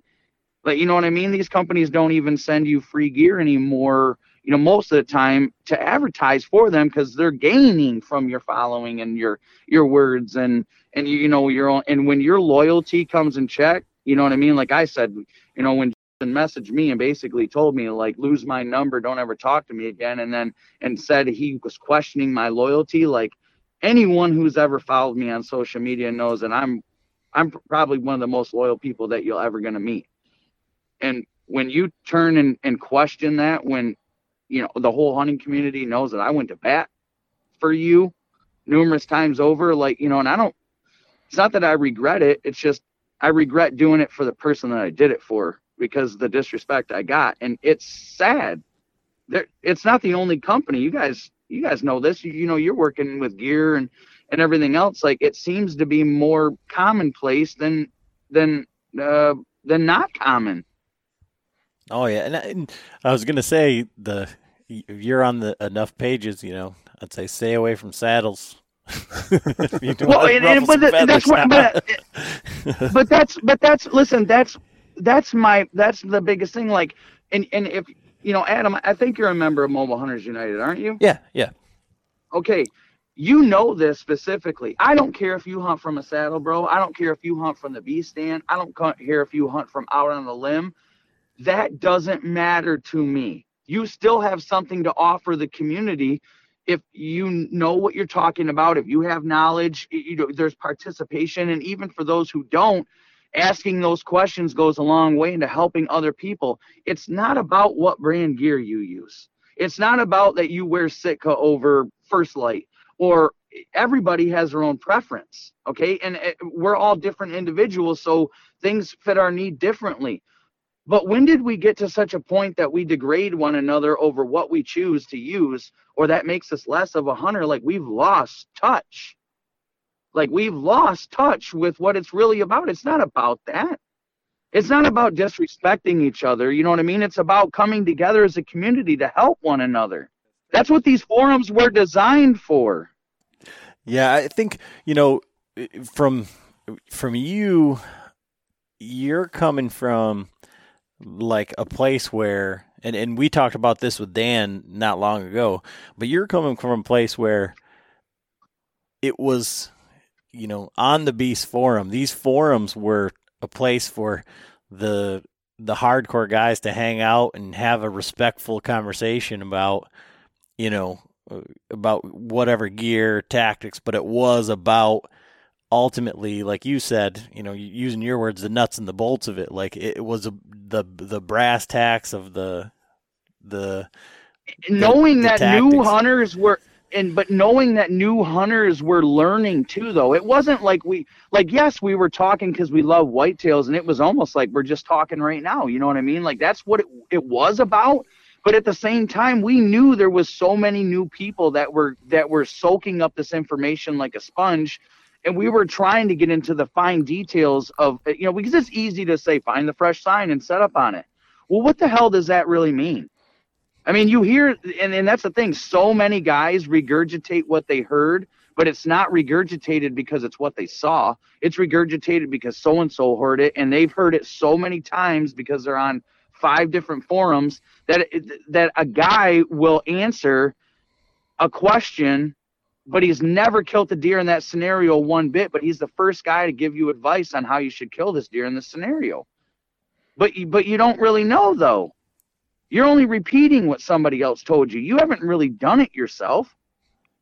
How are you going to give somebody what late season tactics are if you've never killed a deer or a mature buck in late season? How are you able to do that? We've got to such a point that, you know what I mean? And I'm not trying to bust nobody's balls here, but these forums were designed for people to act respectful to one another. They were designed for guys to learn. These forums weren't designed for guys to get on and be assholes to one another. That's not what they were created for.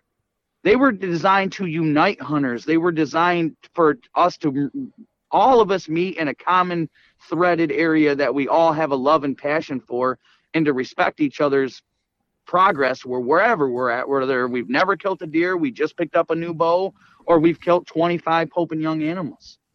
It didn't matter. It was a place where everyone could fit in.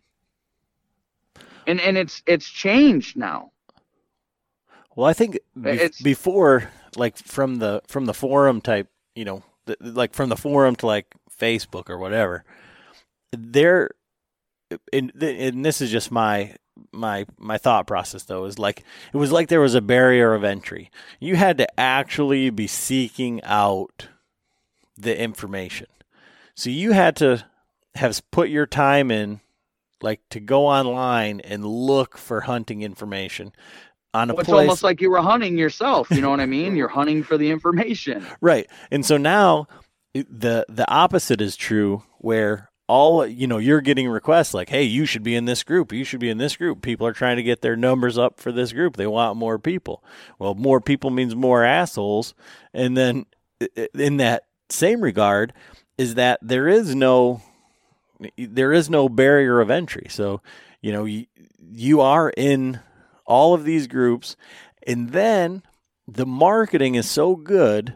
Like you've got the Jason Campbells of the world that are killing these big deer. He's passionate about his equipment. He's extremely meticulous. This is purpose driven.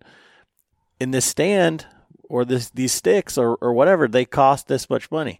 So you put your hard-earned money into this stuff, and then, most importantly, your time and your belief. You know what I mean? Because here's the thing, dude. I never, and I've told you guys this before when we've talked before this. I don't endorse anything, and I would never go out of my way to ever lead somebody down an incorrect road and say, you should use this when it's not good equipment. I would never do that because I don't want to mislead the public. I felt like I was actually a part of something that was growing the hunting community. You know what I'm saying? Like a part of an organization that was there to help. Like I wanted to be a part of something bigger than that. You know what I'm saying? And when you come to the realization that, dude, you're just a turd in a punch bowl. Like, you know what I mean? Like your passion and your love for hunting and your willingness to share, it gets lost upon people feeling, egos get in the way, except, stuff like that. Like, and I'm a passionate guy, I'll be honest with you. Like sometimes people can take me the wrong way because I'm a very blunt kind of person. I say it how I see it.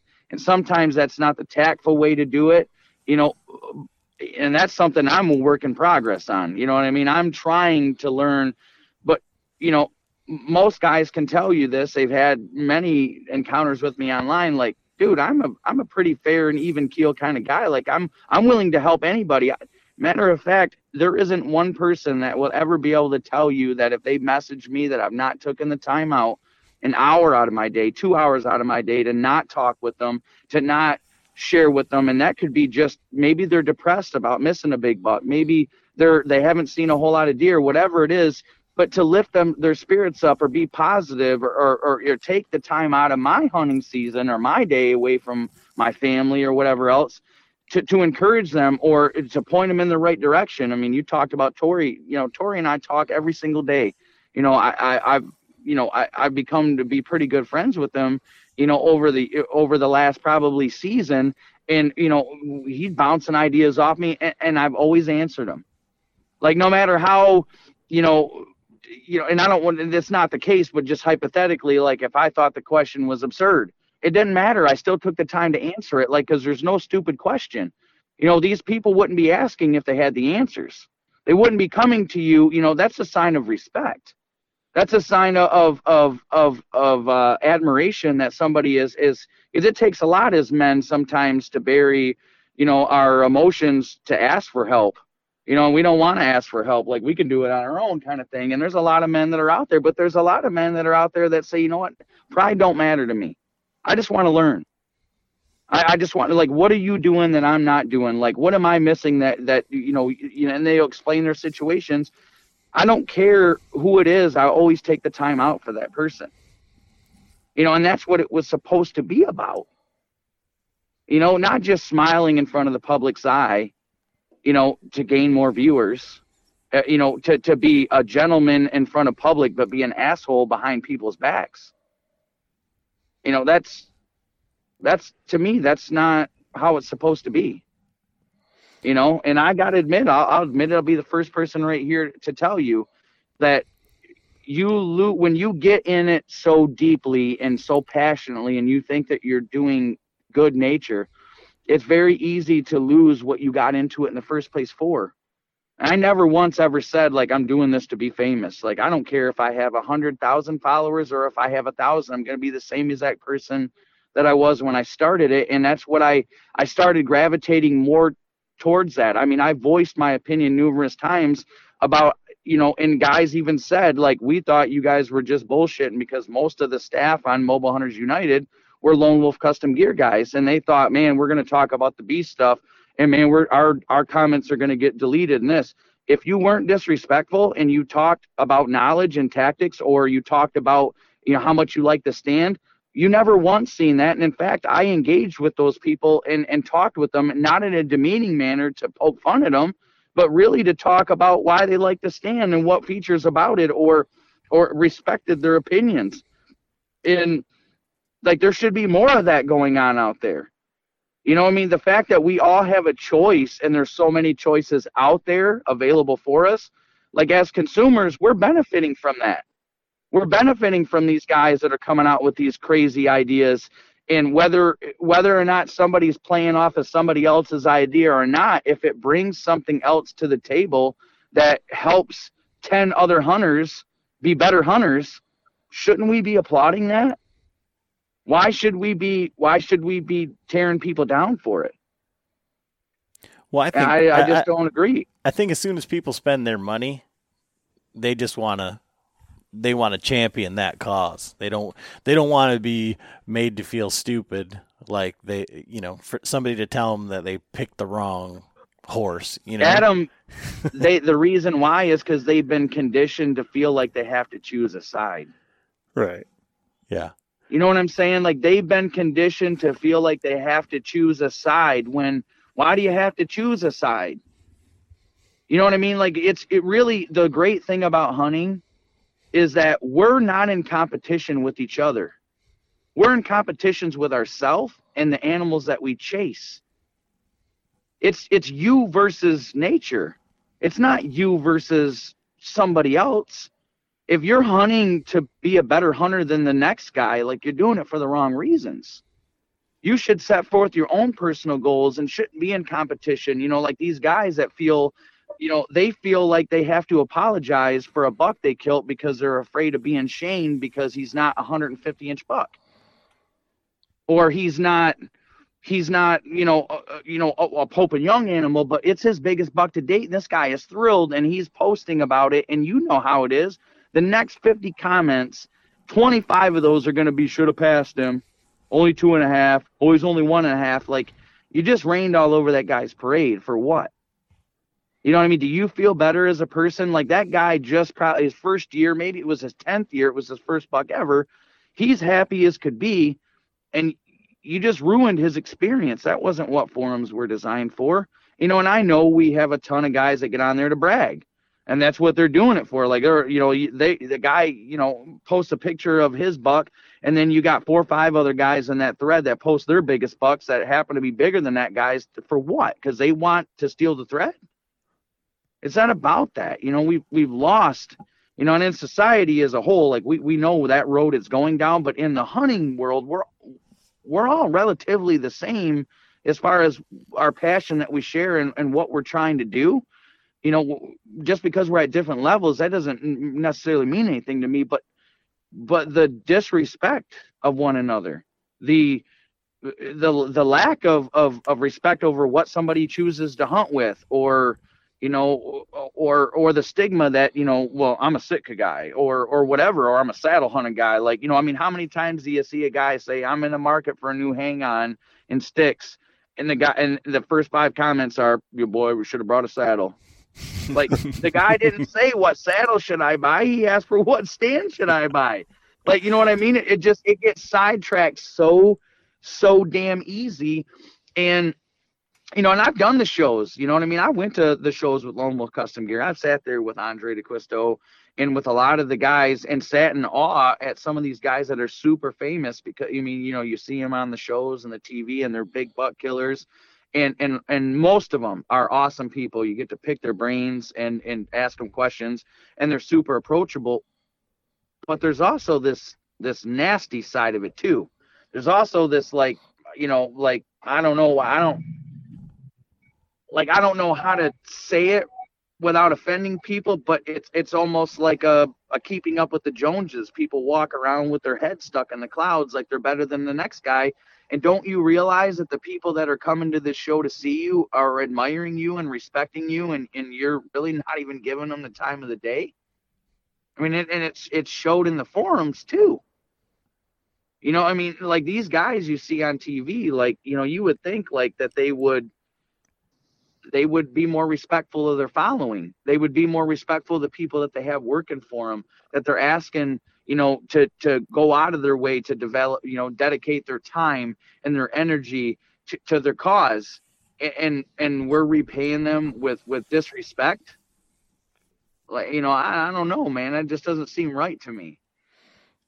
And that's what I love about you guys, because you guys aren't really a specific brand oriented. You'll try numerous different things because you're in it for the right reasons. You're in it to find what works best for you. And once you find what works best for you, like, that's what you're going to stick with.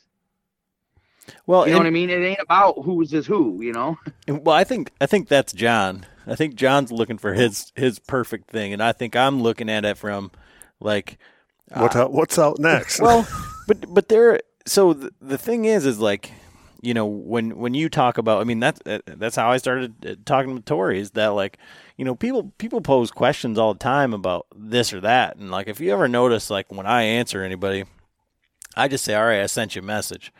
And then I ask them questions. I'm like, why are you looking at this one or this one? Or what do you have experience with? What's your level of ability?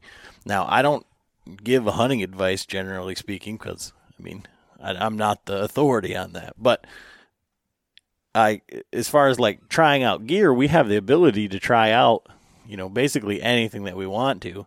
And I enjoy seeing what's coming out, because I definitely do not like the drama, but I like being the smartest guy in the room. So I like having the experience with everything to kind of be able to say, well, the difference between those two is this, or, so that I can give somebody the correct right. information. Or might not be just the smartest dude in the room, but like, okay, well, this is what you're looking for, then you might want to look at that one.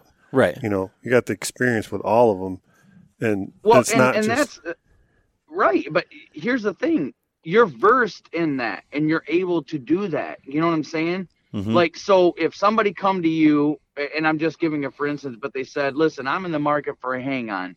I picked out two of them. I want a DeQuisto 0.5, or I'm looking at the B stand. If you've only owned the B stand, you can't really give an opinion on the custom gear stand, or vice versa.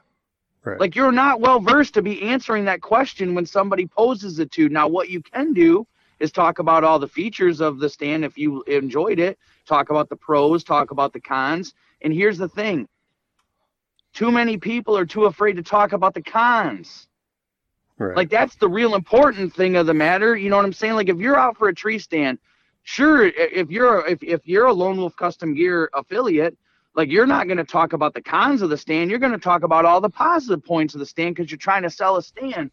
But when you're someone who's giving advice to somebody, it shouldn't really be about that. Even if you're trying to sell somebody, you should make them aware of, listen, like, you know what, this stand, if you're a sitter, this 0.5 might not be for you, man, because it's more of a quick hitter. It's more for a smaller guy. You might want to double up the seat pad.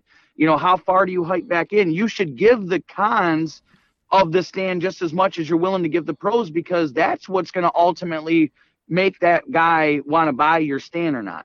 Whether or make his choice on the stand is when he hears the cons and people are real with them, instead of just saying it's the best stand that you're ever going to hunt with.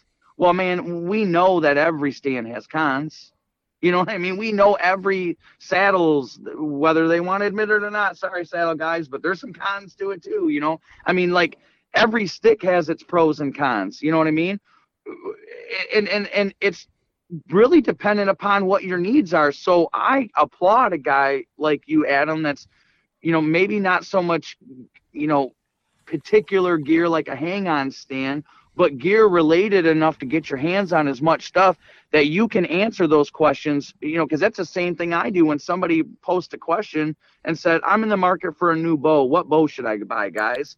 And my first thing is like, dude, none of us can answer that question because you got to go and shoot them all. What are you looking for? Like, is it feel? Is it draw? Is it, you know, speed? Is it smooth? Like, there could be a million things that you're looking for. And really, you're going to shoot 5 to 10 different new bows out, and the bow is going to tell you which one is yours. Right. You're going to feel it and draw it, you know? That's what I tell everyone. I mean, I've said it, I don't know how many times. Like, what you should do is have all the bows painted black, and you can't tell what freaking, you know. Yes. Of course, looking at them, like, but their name shouldn't be on them. Just go pick a bow and shoot it. Yes. See how it feels, and then go from there.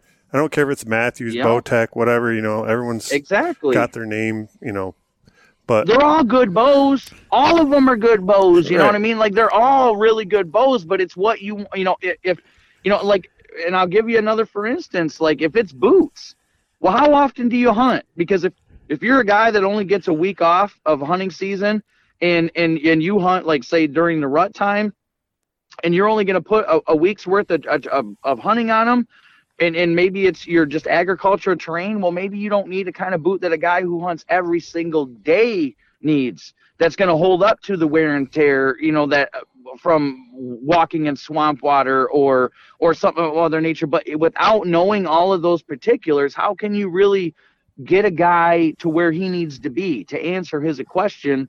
You know what I mean?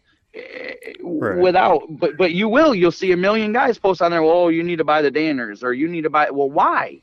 What about them, though? You know what I mean? And that's what the forums and to me, the companies have gotten away from. They've gotten away from educating the people on and letting them have their own choice. Yeah, they're just it's trying all to sell about like exactly. But you know, to me, a product sells itself. You know, and that was the biggest thing with Lone Wolf Custom Gear, is that product sells itself. Anybody that's put their hands on one and has actually been able to use one or been to a show, they can see the advantages that it holds over a lot of different other stands out there. But that doesn't mean that guy that's holding it, those advantages are what he's looking for. He might be looking for something different for an advantage, like maybe a better seat, like the the Millennium stands have really comfortable seats. Maybe it's not about having the most lightweight, or maybe it's budget friendly or whatever else. But you people know what they want when they're going in for it. They don't need you to sell them on it. Right. What they need you to do is give them the honest truth about the stand. Tell them what kind of warranty it's got. Show them how it can be utilized. Ask them what kind of hunting they're going to be doing. That sort of thing. And it's become less about the educational part and the respect quality amongst men and women. Then now it's about, like, you got to feel like you got to pick a side. We're segregated into, who, and that's why I always love those guys that get on there and post and they're just like, who cares what you use? Right. Who cares what bow you're shooting? Who cares what arrow you're, go out and hunt and share some useful tactics with us that are going to help me be a better hunter. Right. Speaking of that, tree stand I use ain't making me a better hunter. But here's one of the questions I always ask, though. What bow are you shooting? What bow are you shooting? So I will be honest with you.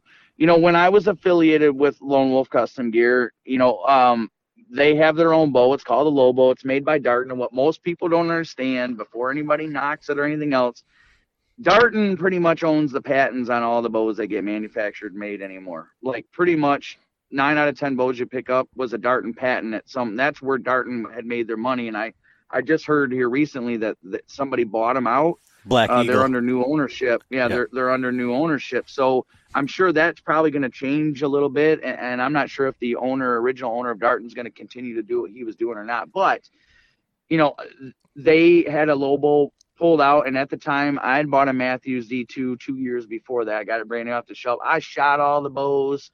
And that was the bow that I chose. Like, I love that bow. Andre had came to me and said, hey, you got to check this bow out. And I said, okay, I went and checked it out, seen it in person, and drew it a few times. Felt great. Like, it really did. Loved it. I shot that for 2 years. And listen, it's a great bow. I love the bow. But I'll be honest with you, and I'll be honest with the public. Like, it's up for sale right now because of the situation that happened. Like, it's just a really bad reminder to me of a bad situation. And I plan on shooting my Matthews Z2 again. I love that bow. I'm going to go back to, I'm actually excited about, like, I'm going to draw blood with this thing again. Like, I missed it, and loved it. Now, there was no knock on the Darton bow. That bow was a great bow. Like, right. It really is. If you're looking for a smooth bow, adjustable draw, everything, like, there's no performance knocks with this bow whatsoever. For me, it was just, I'm not brand affiliated anymore. I'm not with Lone Wolf Custom Gear. I'm not with, Whitetail Addiction. So I don't need to be seen in every single shot taking a photo with their bow or their brand. It's not about that for me anymore. I'm going to go back to doing what I wanted to do. I'm going to go back to doing what I love to do. And it didn't matter about what the brand was. It's what worked for me. Right. I still shoot a whisker biscuit, guys. Like, I'll be honest with you. I know I'm behind the times, but, like, it's simple and it works. Like, you know what I mean? It's for me. So, that's just how I feel. Right. So what you said, you shot that buck down in Indiana, full frontal, and you're shooting fixed blades. So what's your arrow setup and weight and stuff like that? Okay, so I'm going to be honest, boys. I'm not a big Ranch Fairy, heavy FOC kind of guy. I shoot the arrow that I used last year. I've been using it for the last 2 years. Is a gold tip.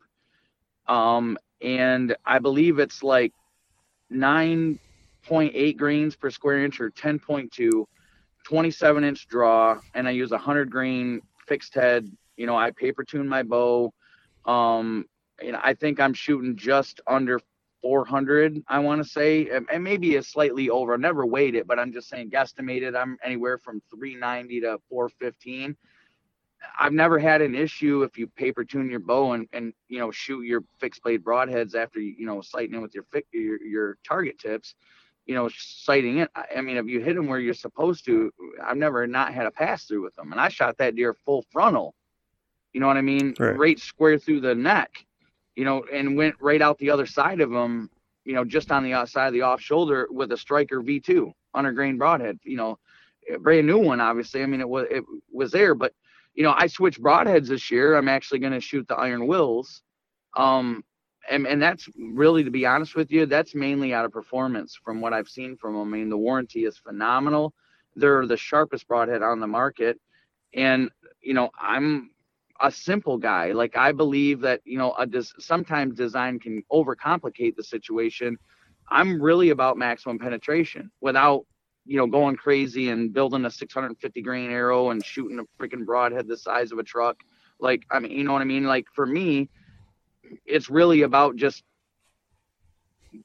a setup that works. As long as I can tune it in, that's really all that matters to me. So that now, I'll get, my broadhead wasn't no good when it come out the other side of it. I ain't gonna lie to you. It was tore to shreds, but I mean, it did the job. Now, were those single bevel or were those a double?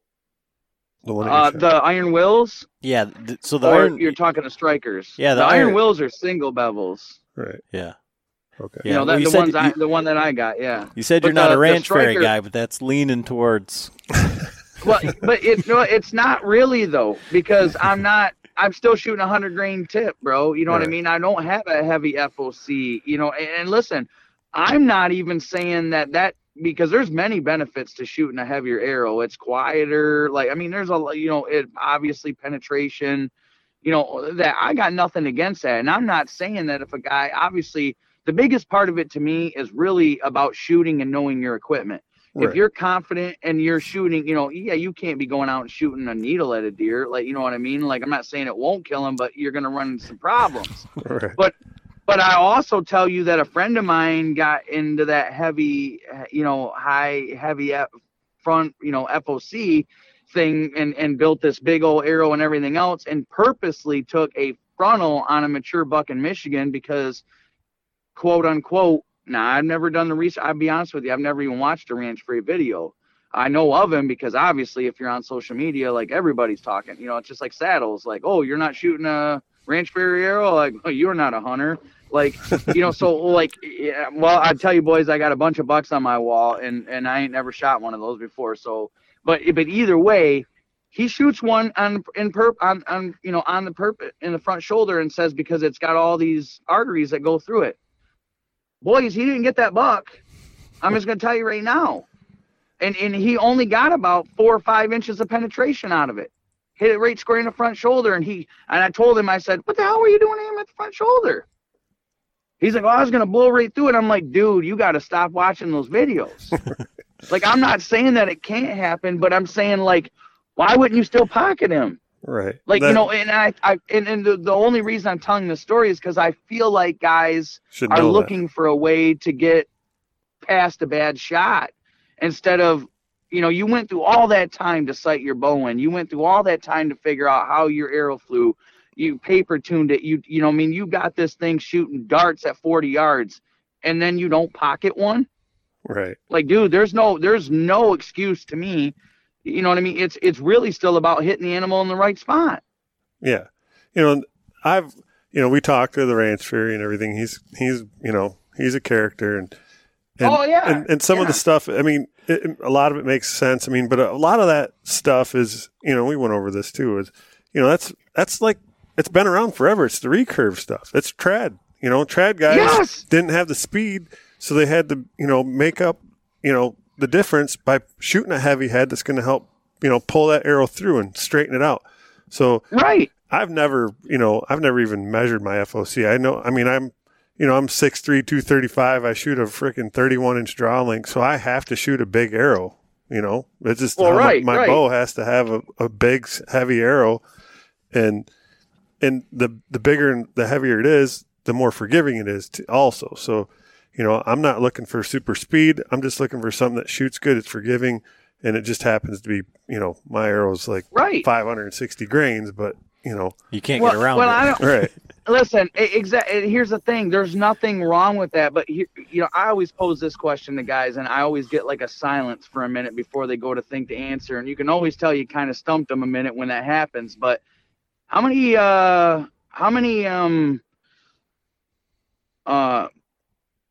Indian heads do you find on the ground that are 200 grains? Yeah, mine are like right in the same amount as the sheds that I have, like one. But you know what I'm saying, though. But I'm saying, like, when a guy finds, the old style of them Indian, heads on the ground, dude, they're little. They're not big and giant, like, you know what I mean? So, like, and I'm not saying that we can't perfect on something, but I'm saying, dude, it was killing deer for them for years and years and years. They did it to survive. They didn't do it for sport. They did it to survive. Right. Like, you know what I mean? So it's really all about the setup and how well you shoot them and where you hit them at. And I'm a firm believer that I believe the Indians really did try to harvest their animals quick as they could. But, bro, they were going home with meat. Like, you know what I mean? If that meant 10 in the ass, that's how many he was going to get. Like, you know what I mean? Right. Like, it was getting it. Like, they tried, but, it happens. It's bow hunting, and when mechanicals first came out, this is what happened. This huge thing with mechanicals craze, because the mechanicals with these 2-inch cuts, and if you make a bad shot on them, dude, we single-handedly have like up dog tracker jobs just in bow hunting alone in the last 10 years. It's something crazy because guys they're looking for an easy button. And I'm gonna tell you something. It's the same thing with having these podcasts. And it really is what it really boils down to. If y'all are looking for an easy button, there's no such thing. No. Like, the easy button is going to pay for a hunt and having somebody wheel a deer into you. That's the easy button. But even then, you still got to know your equipment and got to shoot. But I'm saying, like, it takes work. It takes time. You have to be patient. You have to develop skill. You have to practice with your bow. You have to be out in the woods and learning. Your in-season scouting is 20 times more important to me than postseason, because your in-season scouting is telling you what the deer are doing right now. Right. Postseason told you what the deer were doing before. But you're wanting to know what it's going to be like when you're killing them, when it's time to hunt them. So that's great and all, and it can lead to a lot of many things. Finding a shed is great, but really a shed only tells you where a deer was now. And we all know that during this time of the year, when deer drop in their sheds, it's all about survival. They don't have adequate food just all over and abundant everywhere. They're clustered up in trying to survive. They're trying to beat the winter out until greener pastures come and the food sources become available again. Like, you know what I mean? People get caught up in a lot of stuff because, because it's cool to do. And I get that. I'm not trying to raid on anybody's parade here on whether they're shed hunting or whatever. But if you're really trying to get the knowledge that's going to kill these big bucks, you're really trying to figure out, ask the right questions, and don't look for an easy response, because there really isn't an easy response. And don't look for a one-size-fits-all shoe for it, because there's 100 different factors that are going to go into it that could go down 10 different roads. It's Right. like a tributary to a stream. You know what I mean? There's branches everywhere that can lead you to wherever you want to go, but you can get sidetracked easy. It's not that hard, but it all pertains to one another. It all helps us. That's why I love these podcasts that you guys do and everybody else. And I listen to them is because different people put a different spin on it so other people can understand. But then sometimes people get real deep into the real intimate details of it that bring a topic to light that's really super important that most people are bypassing or they take for granted. Like, I'll be honest with you, when I'm walking in the woods and I got a guy with me that's more newer to hunting, I had to train myself to stop and show him what instantly hit my brain, and I had a thought and I was still walking on. Instead of sharing it and saying like, oh, that means this, like, this is why I'm going to go this way instead of go that way. Or this is why that, I want to stop and look at this area a little more. There were little telltale signs here that gave him, and there could be 100 different ones of those. You know what I mean? Right. And so if guys want to get a hold of you or whatever to have you help out or come scout their property, or, you may have 150 people calling you just to pick your brain, so I don't necessarily want to put that out there. But so, how can people get a hold of you? Because I answer them all, Adam. I ain't going to lie. You know what I mean? Even if I do, I'll be honest with you. I apologize. I got to go in sequence. So but I'm still on Facebook. I'm still on Instagram.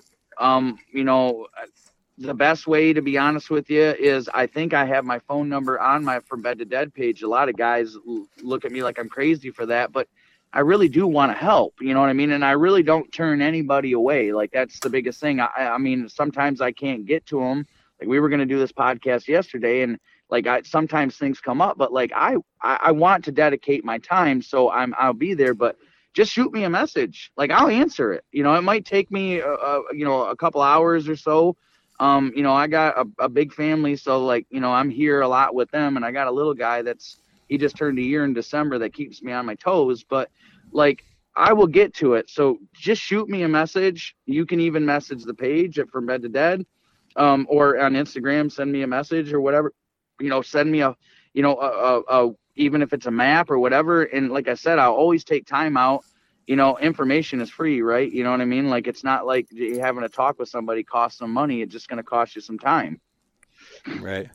Well, I can't wait to see like what's next for you. I mean, it sucks that everything is, you know, kind of come to this, but you know, like you said, you got to look at the positives, man. Yep. You got to look at the positives from it. Like, listen, here's the thing. I'm not asking for pity from nobody. I mean, that's just the nature of the beast, right? You know what I mean? Like, that's just how it is, you know, but you got to look at the positives. And like I said, the positives are, I still am able to chase these magnificent animals and be in the chess game with them. You know, I still have my health to me, thank goodness. And I'm still able to help people that are wanting it and be able to go through, you know, to ask me a question or whatnot. And I'm still going to produce content on our From Bed to Dead page. Like, my Indiana hunt will be on there. I shot 2 other bucks in Michigan. Those will be on there. You know, Kenny Krugler off one of our pro staff, he had a hell of a year this year. He shot 2 slammers. You know, 1 buck that I'm telling you right now, I mean, I don't know if you guys seen the pictures of it, but that deer it looks like a big old Canadian moose. Like, I mean, the body in this thing was huge. Buck that we had many trail cam photos of, and was shot 3/4 of a mile away from the last camera photo we got of him. And that was in season scouting midday.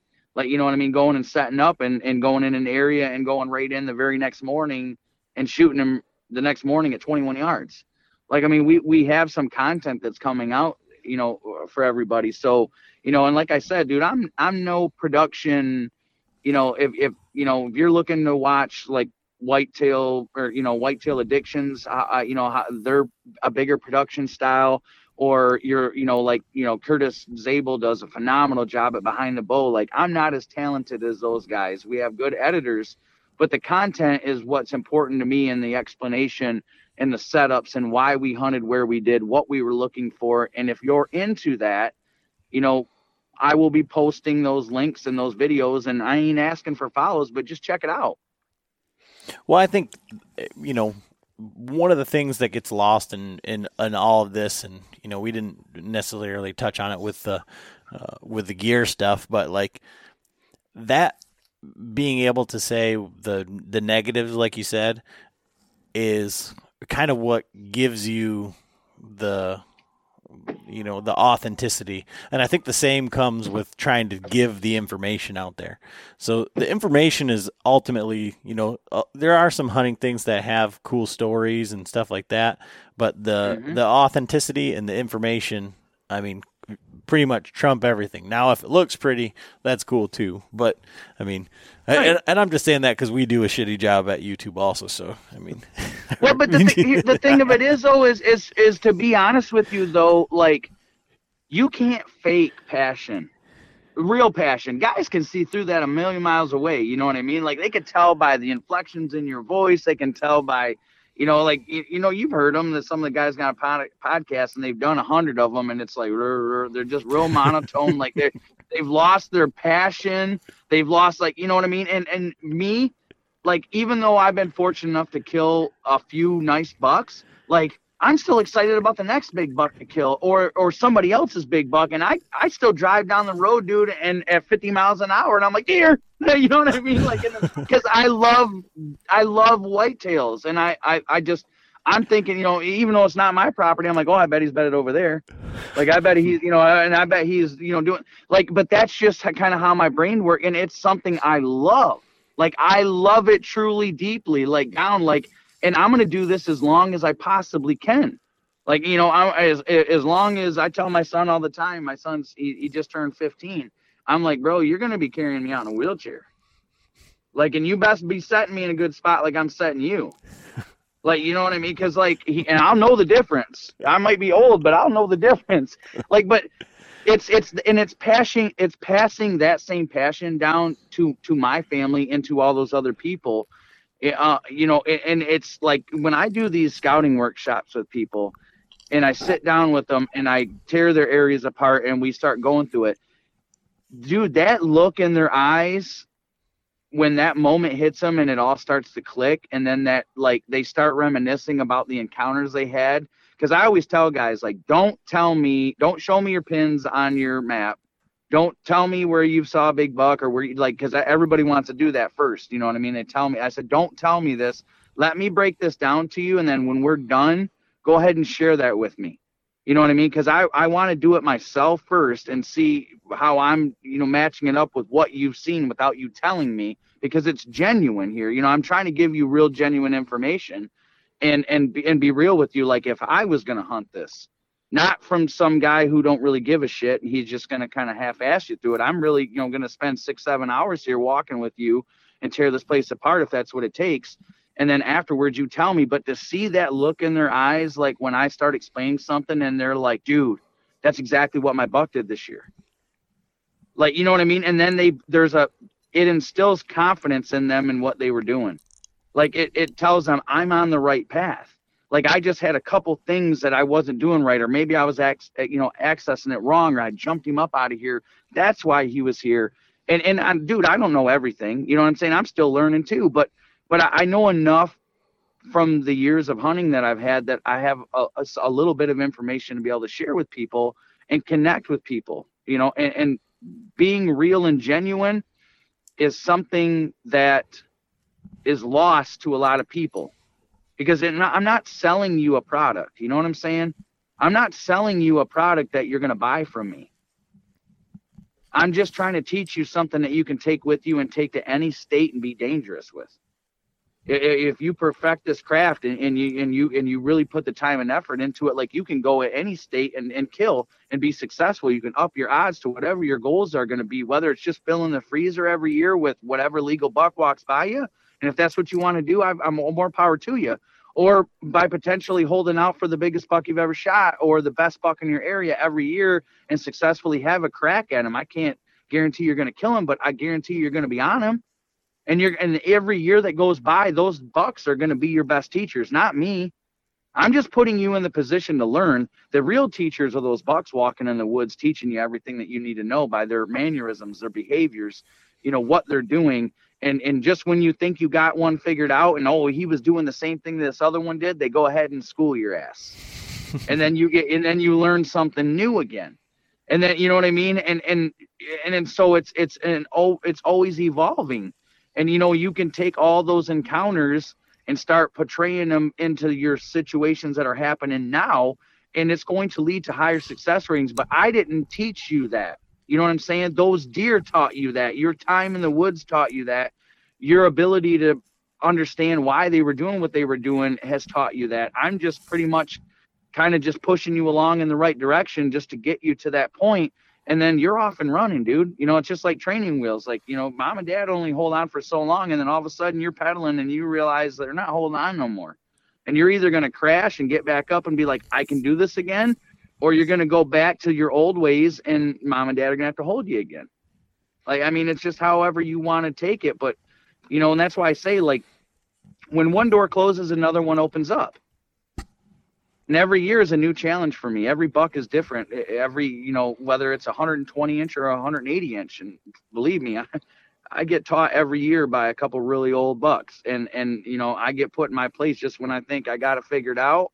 They kick my ass, you know, and then, and I'm not ashamed to say that's the case. You know what I mean? But that's what makes us keep coming back for more, you know? So, you know, and that's kind of like where I'm at right now. Like, I could sulk about the situation and that I feel like I'm in, but man, I'm blessed. Like, I'm in a great situation. I get to help people every day.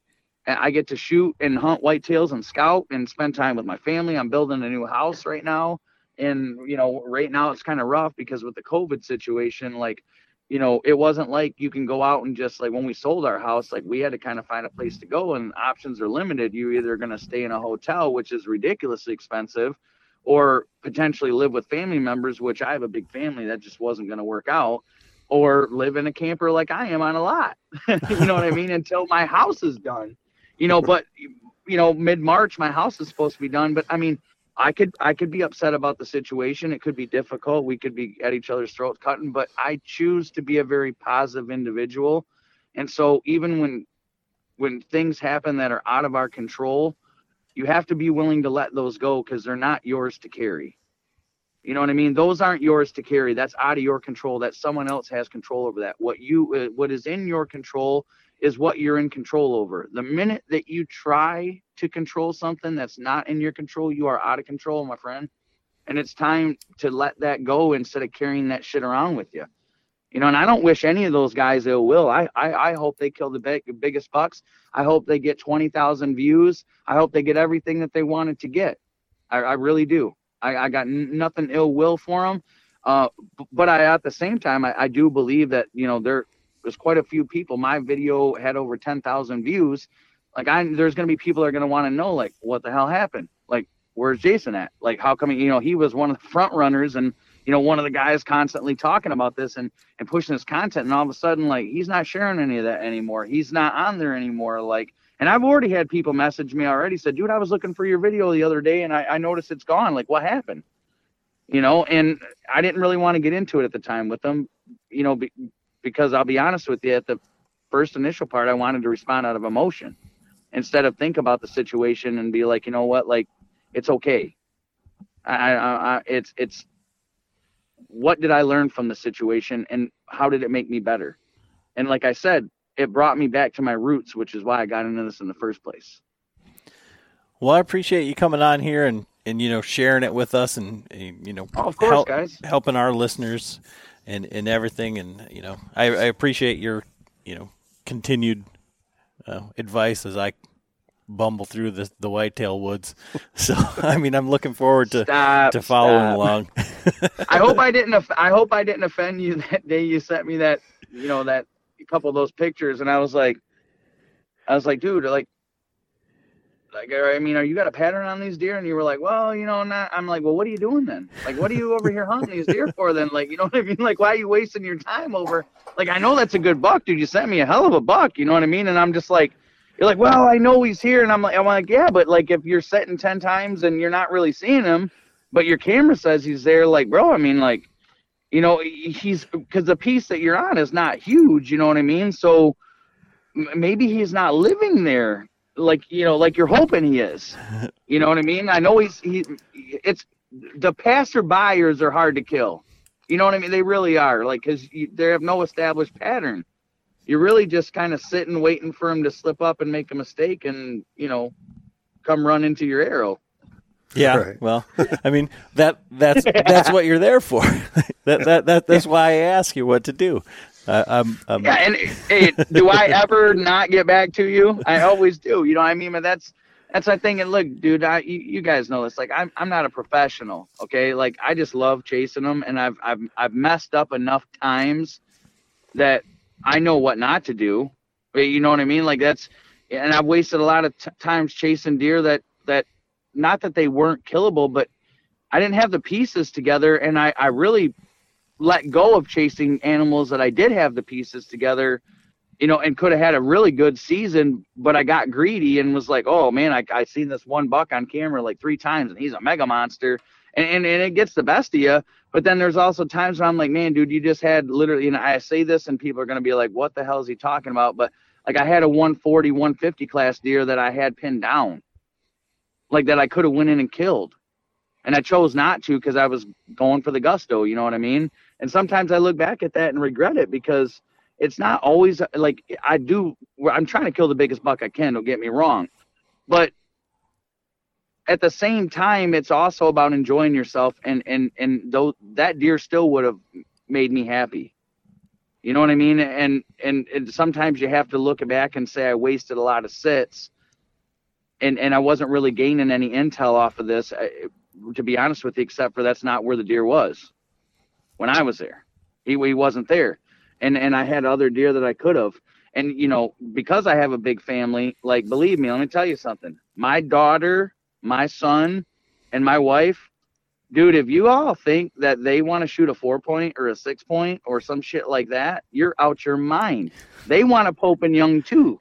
They like, there's no way that they're going to settle. Like a 100-inch 8-point comes in and my daughter's looking at me like, come on, Dad. I'm like, are you kidding me right now? Like, you're 18 years old. Like, I would have died to shoot a 100-inch buck at 18. And she's like, Dad, I've killed 2 of those already. Like, you got me one that's 130. Like, I mean, I want to kill one bigger than that. And I'm just like, holy shit. Like, okay. Like, you know what I mean? Like, that's hard to do, you know, but they're better than I ever was, you know what I mean? So, yeah, I mean, anytime you guys ever need anything for any reasons, like, you guys know, like, I'm literally a phone call away. I enjoy shooting the shit with you guys and being able to contribute in any way I can. And I wish the best for Bowhunter Chronicles. Every episode you guys do is always a good one. So just thankful that you had me on. Oh, no problem. Appreciate it. Absolutely, boys. All right. John, have fun in Florida, my man. Oh, I will. I'm freezing right now. This garage is freaking cold now, so I'll be ready to go to the heat. Well, make sure you're quiet when you slip in the house, okay? Yeah, for sure. I'm going to sneak in.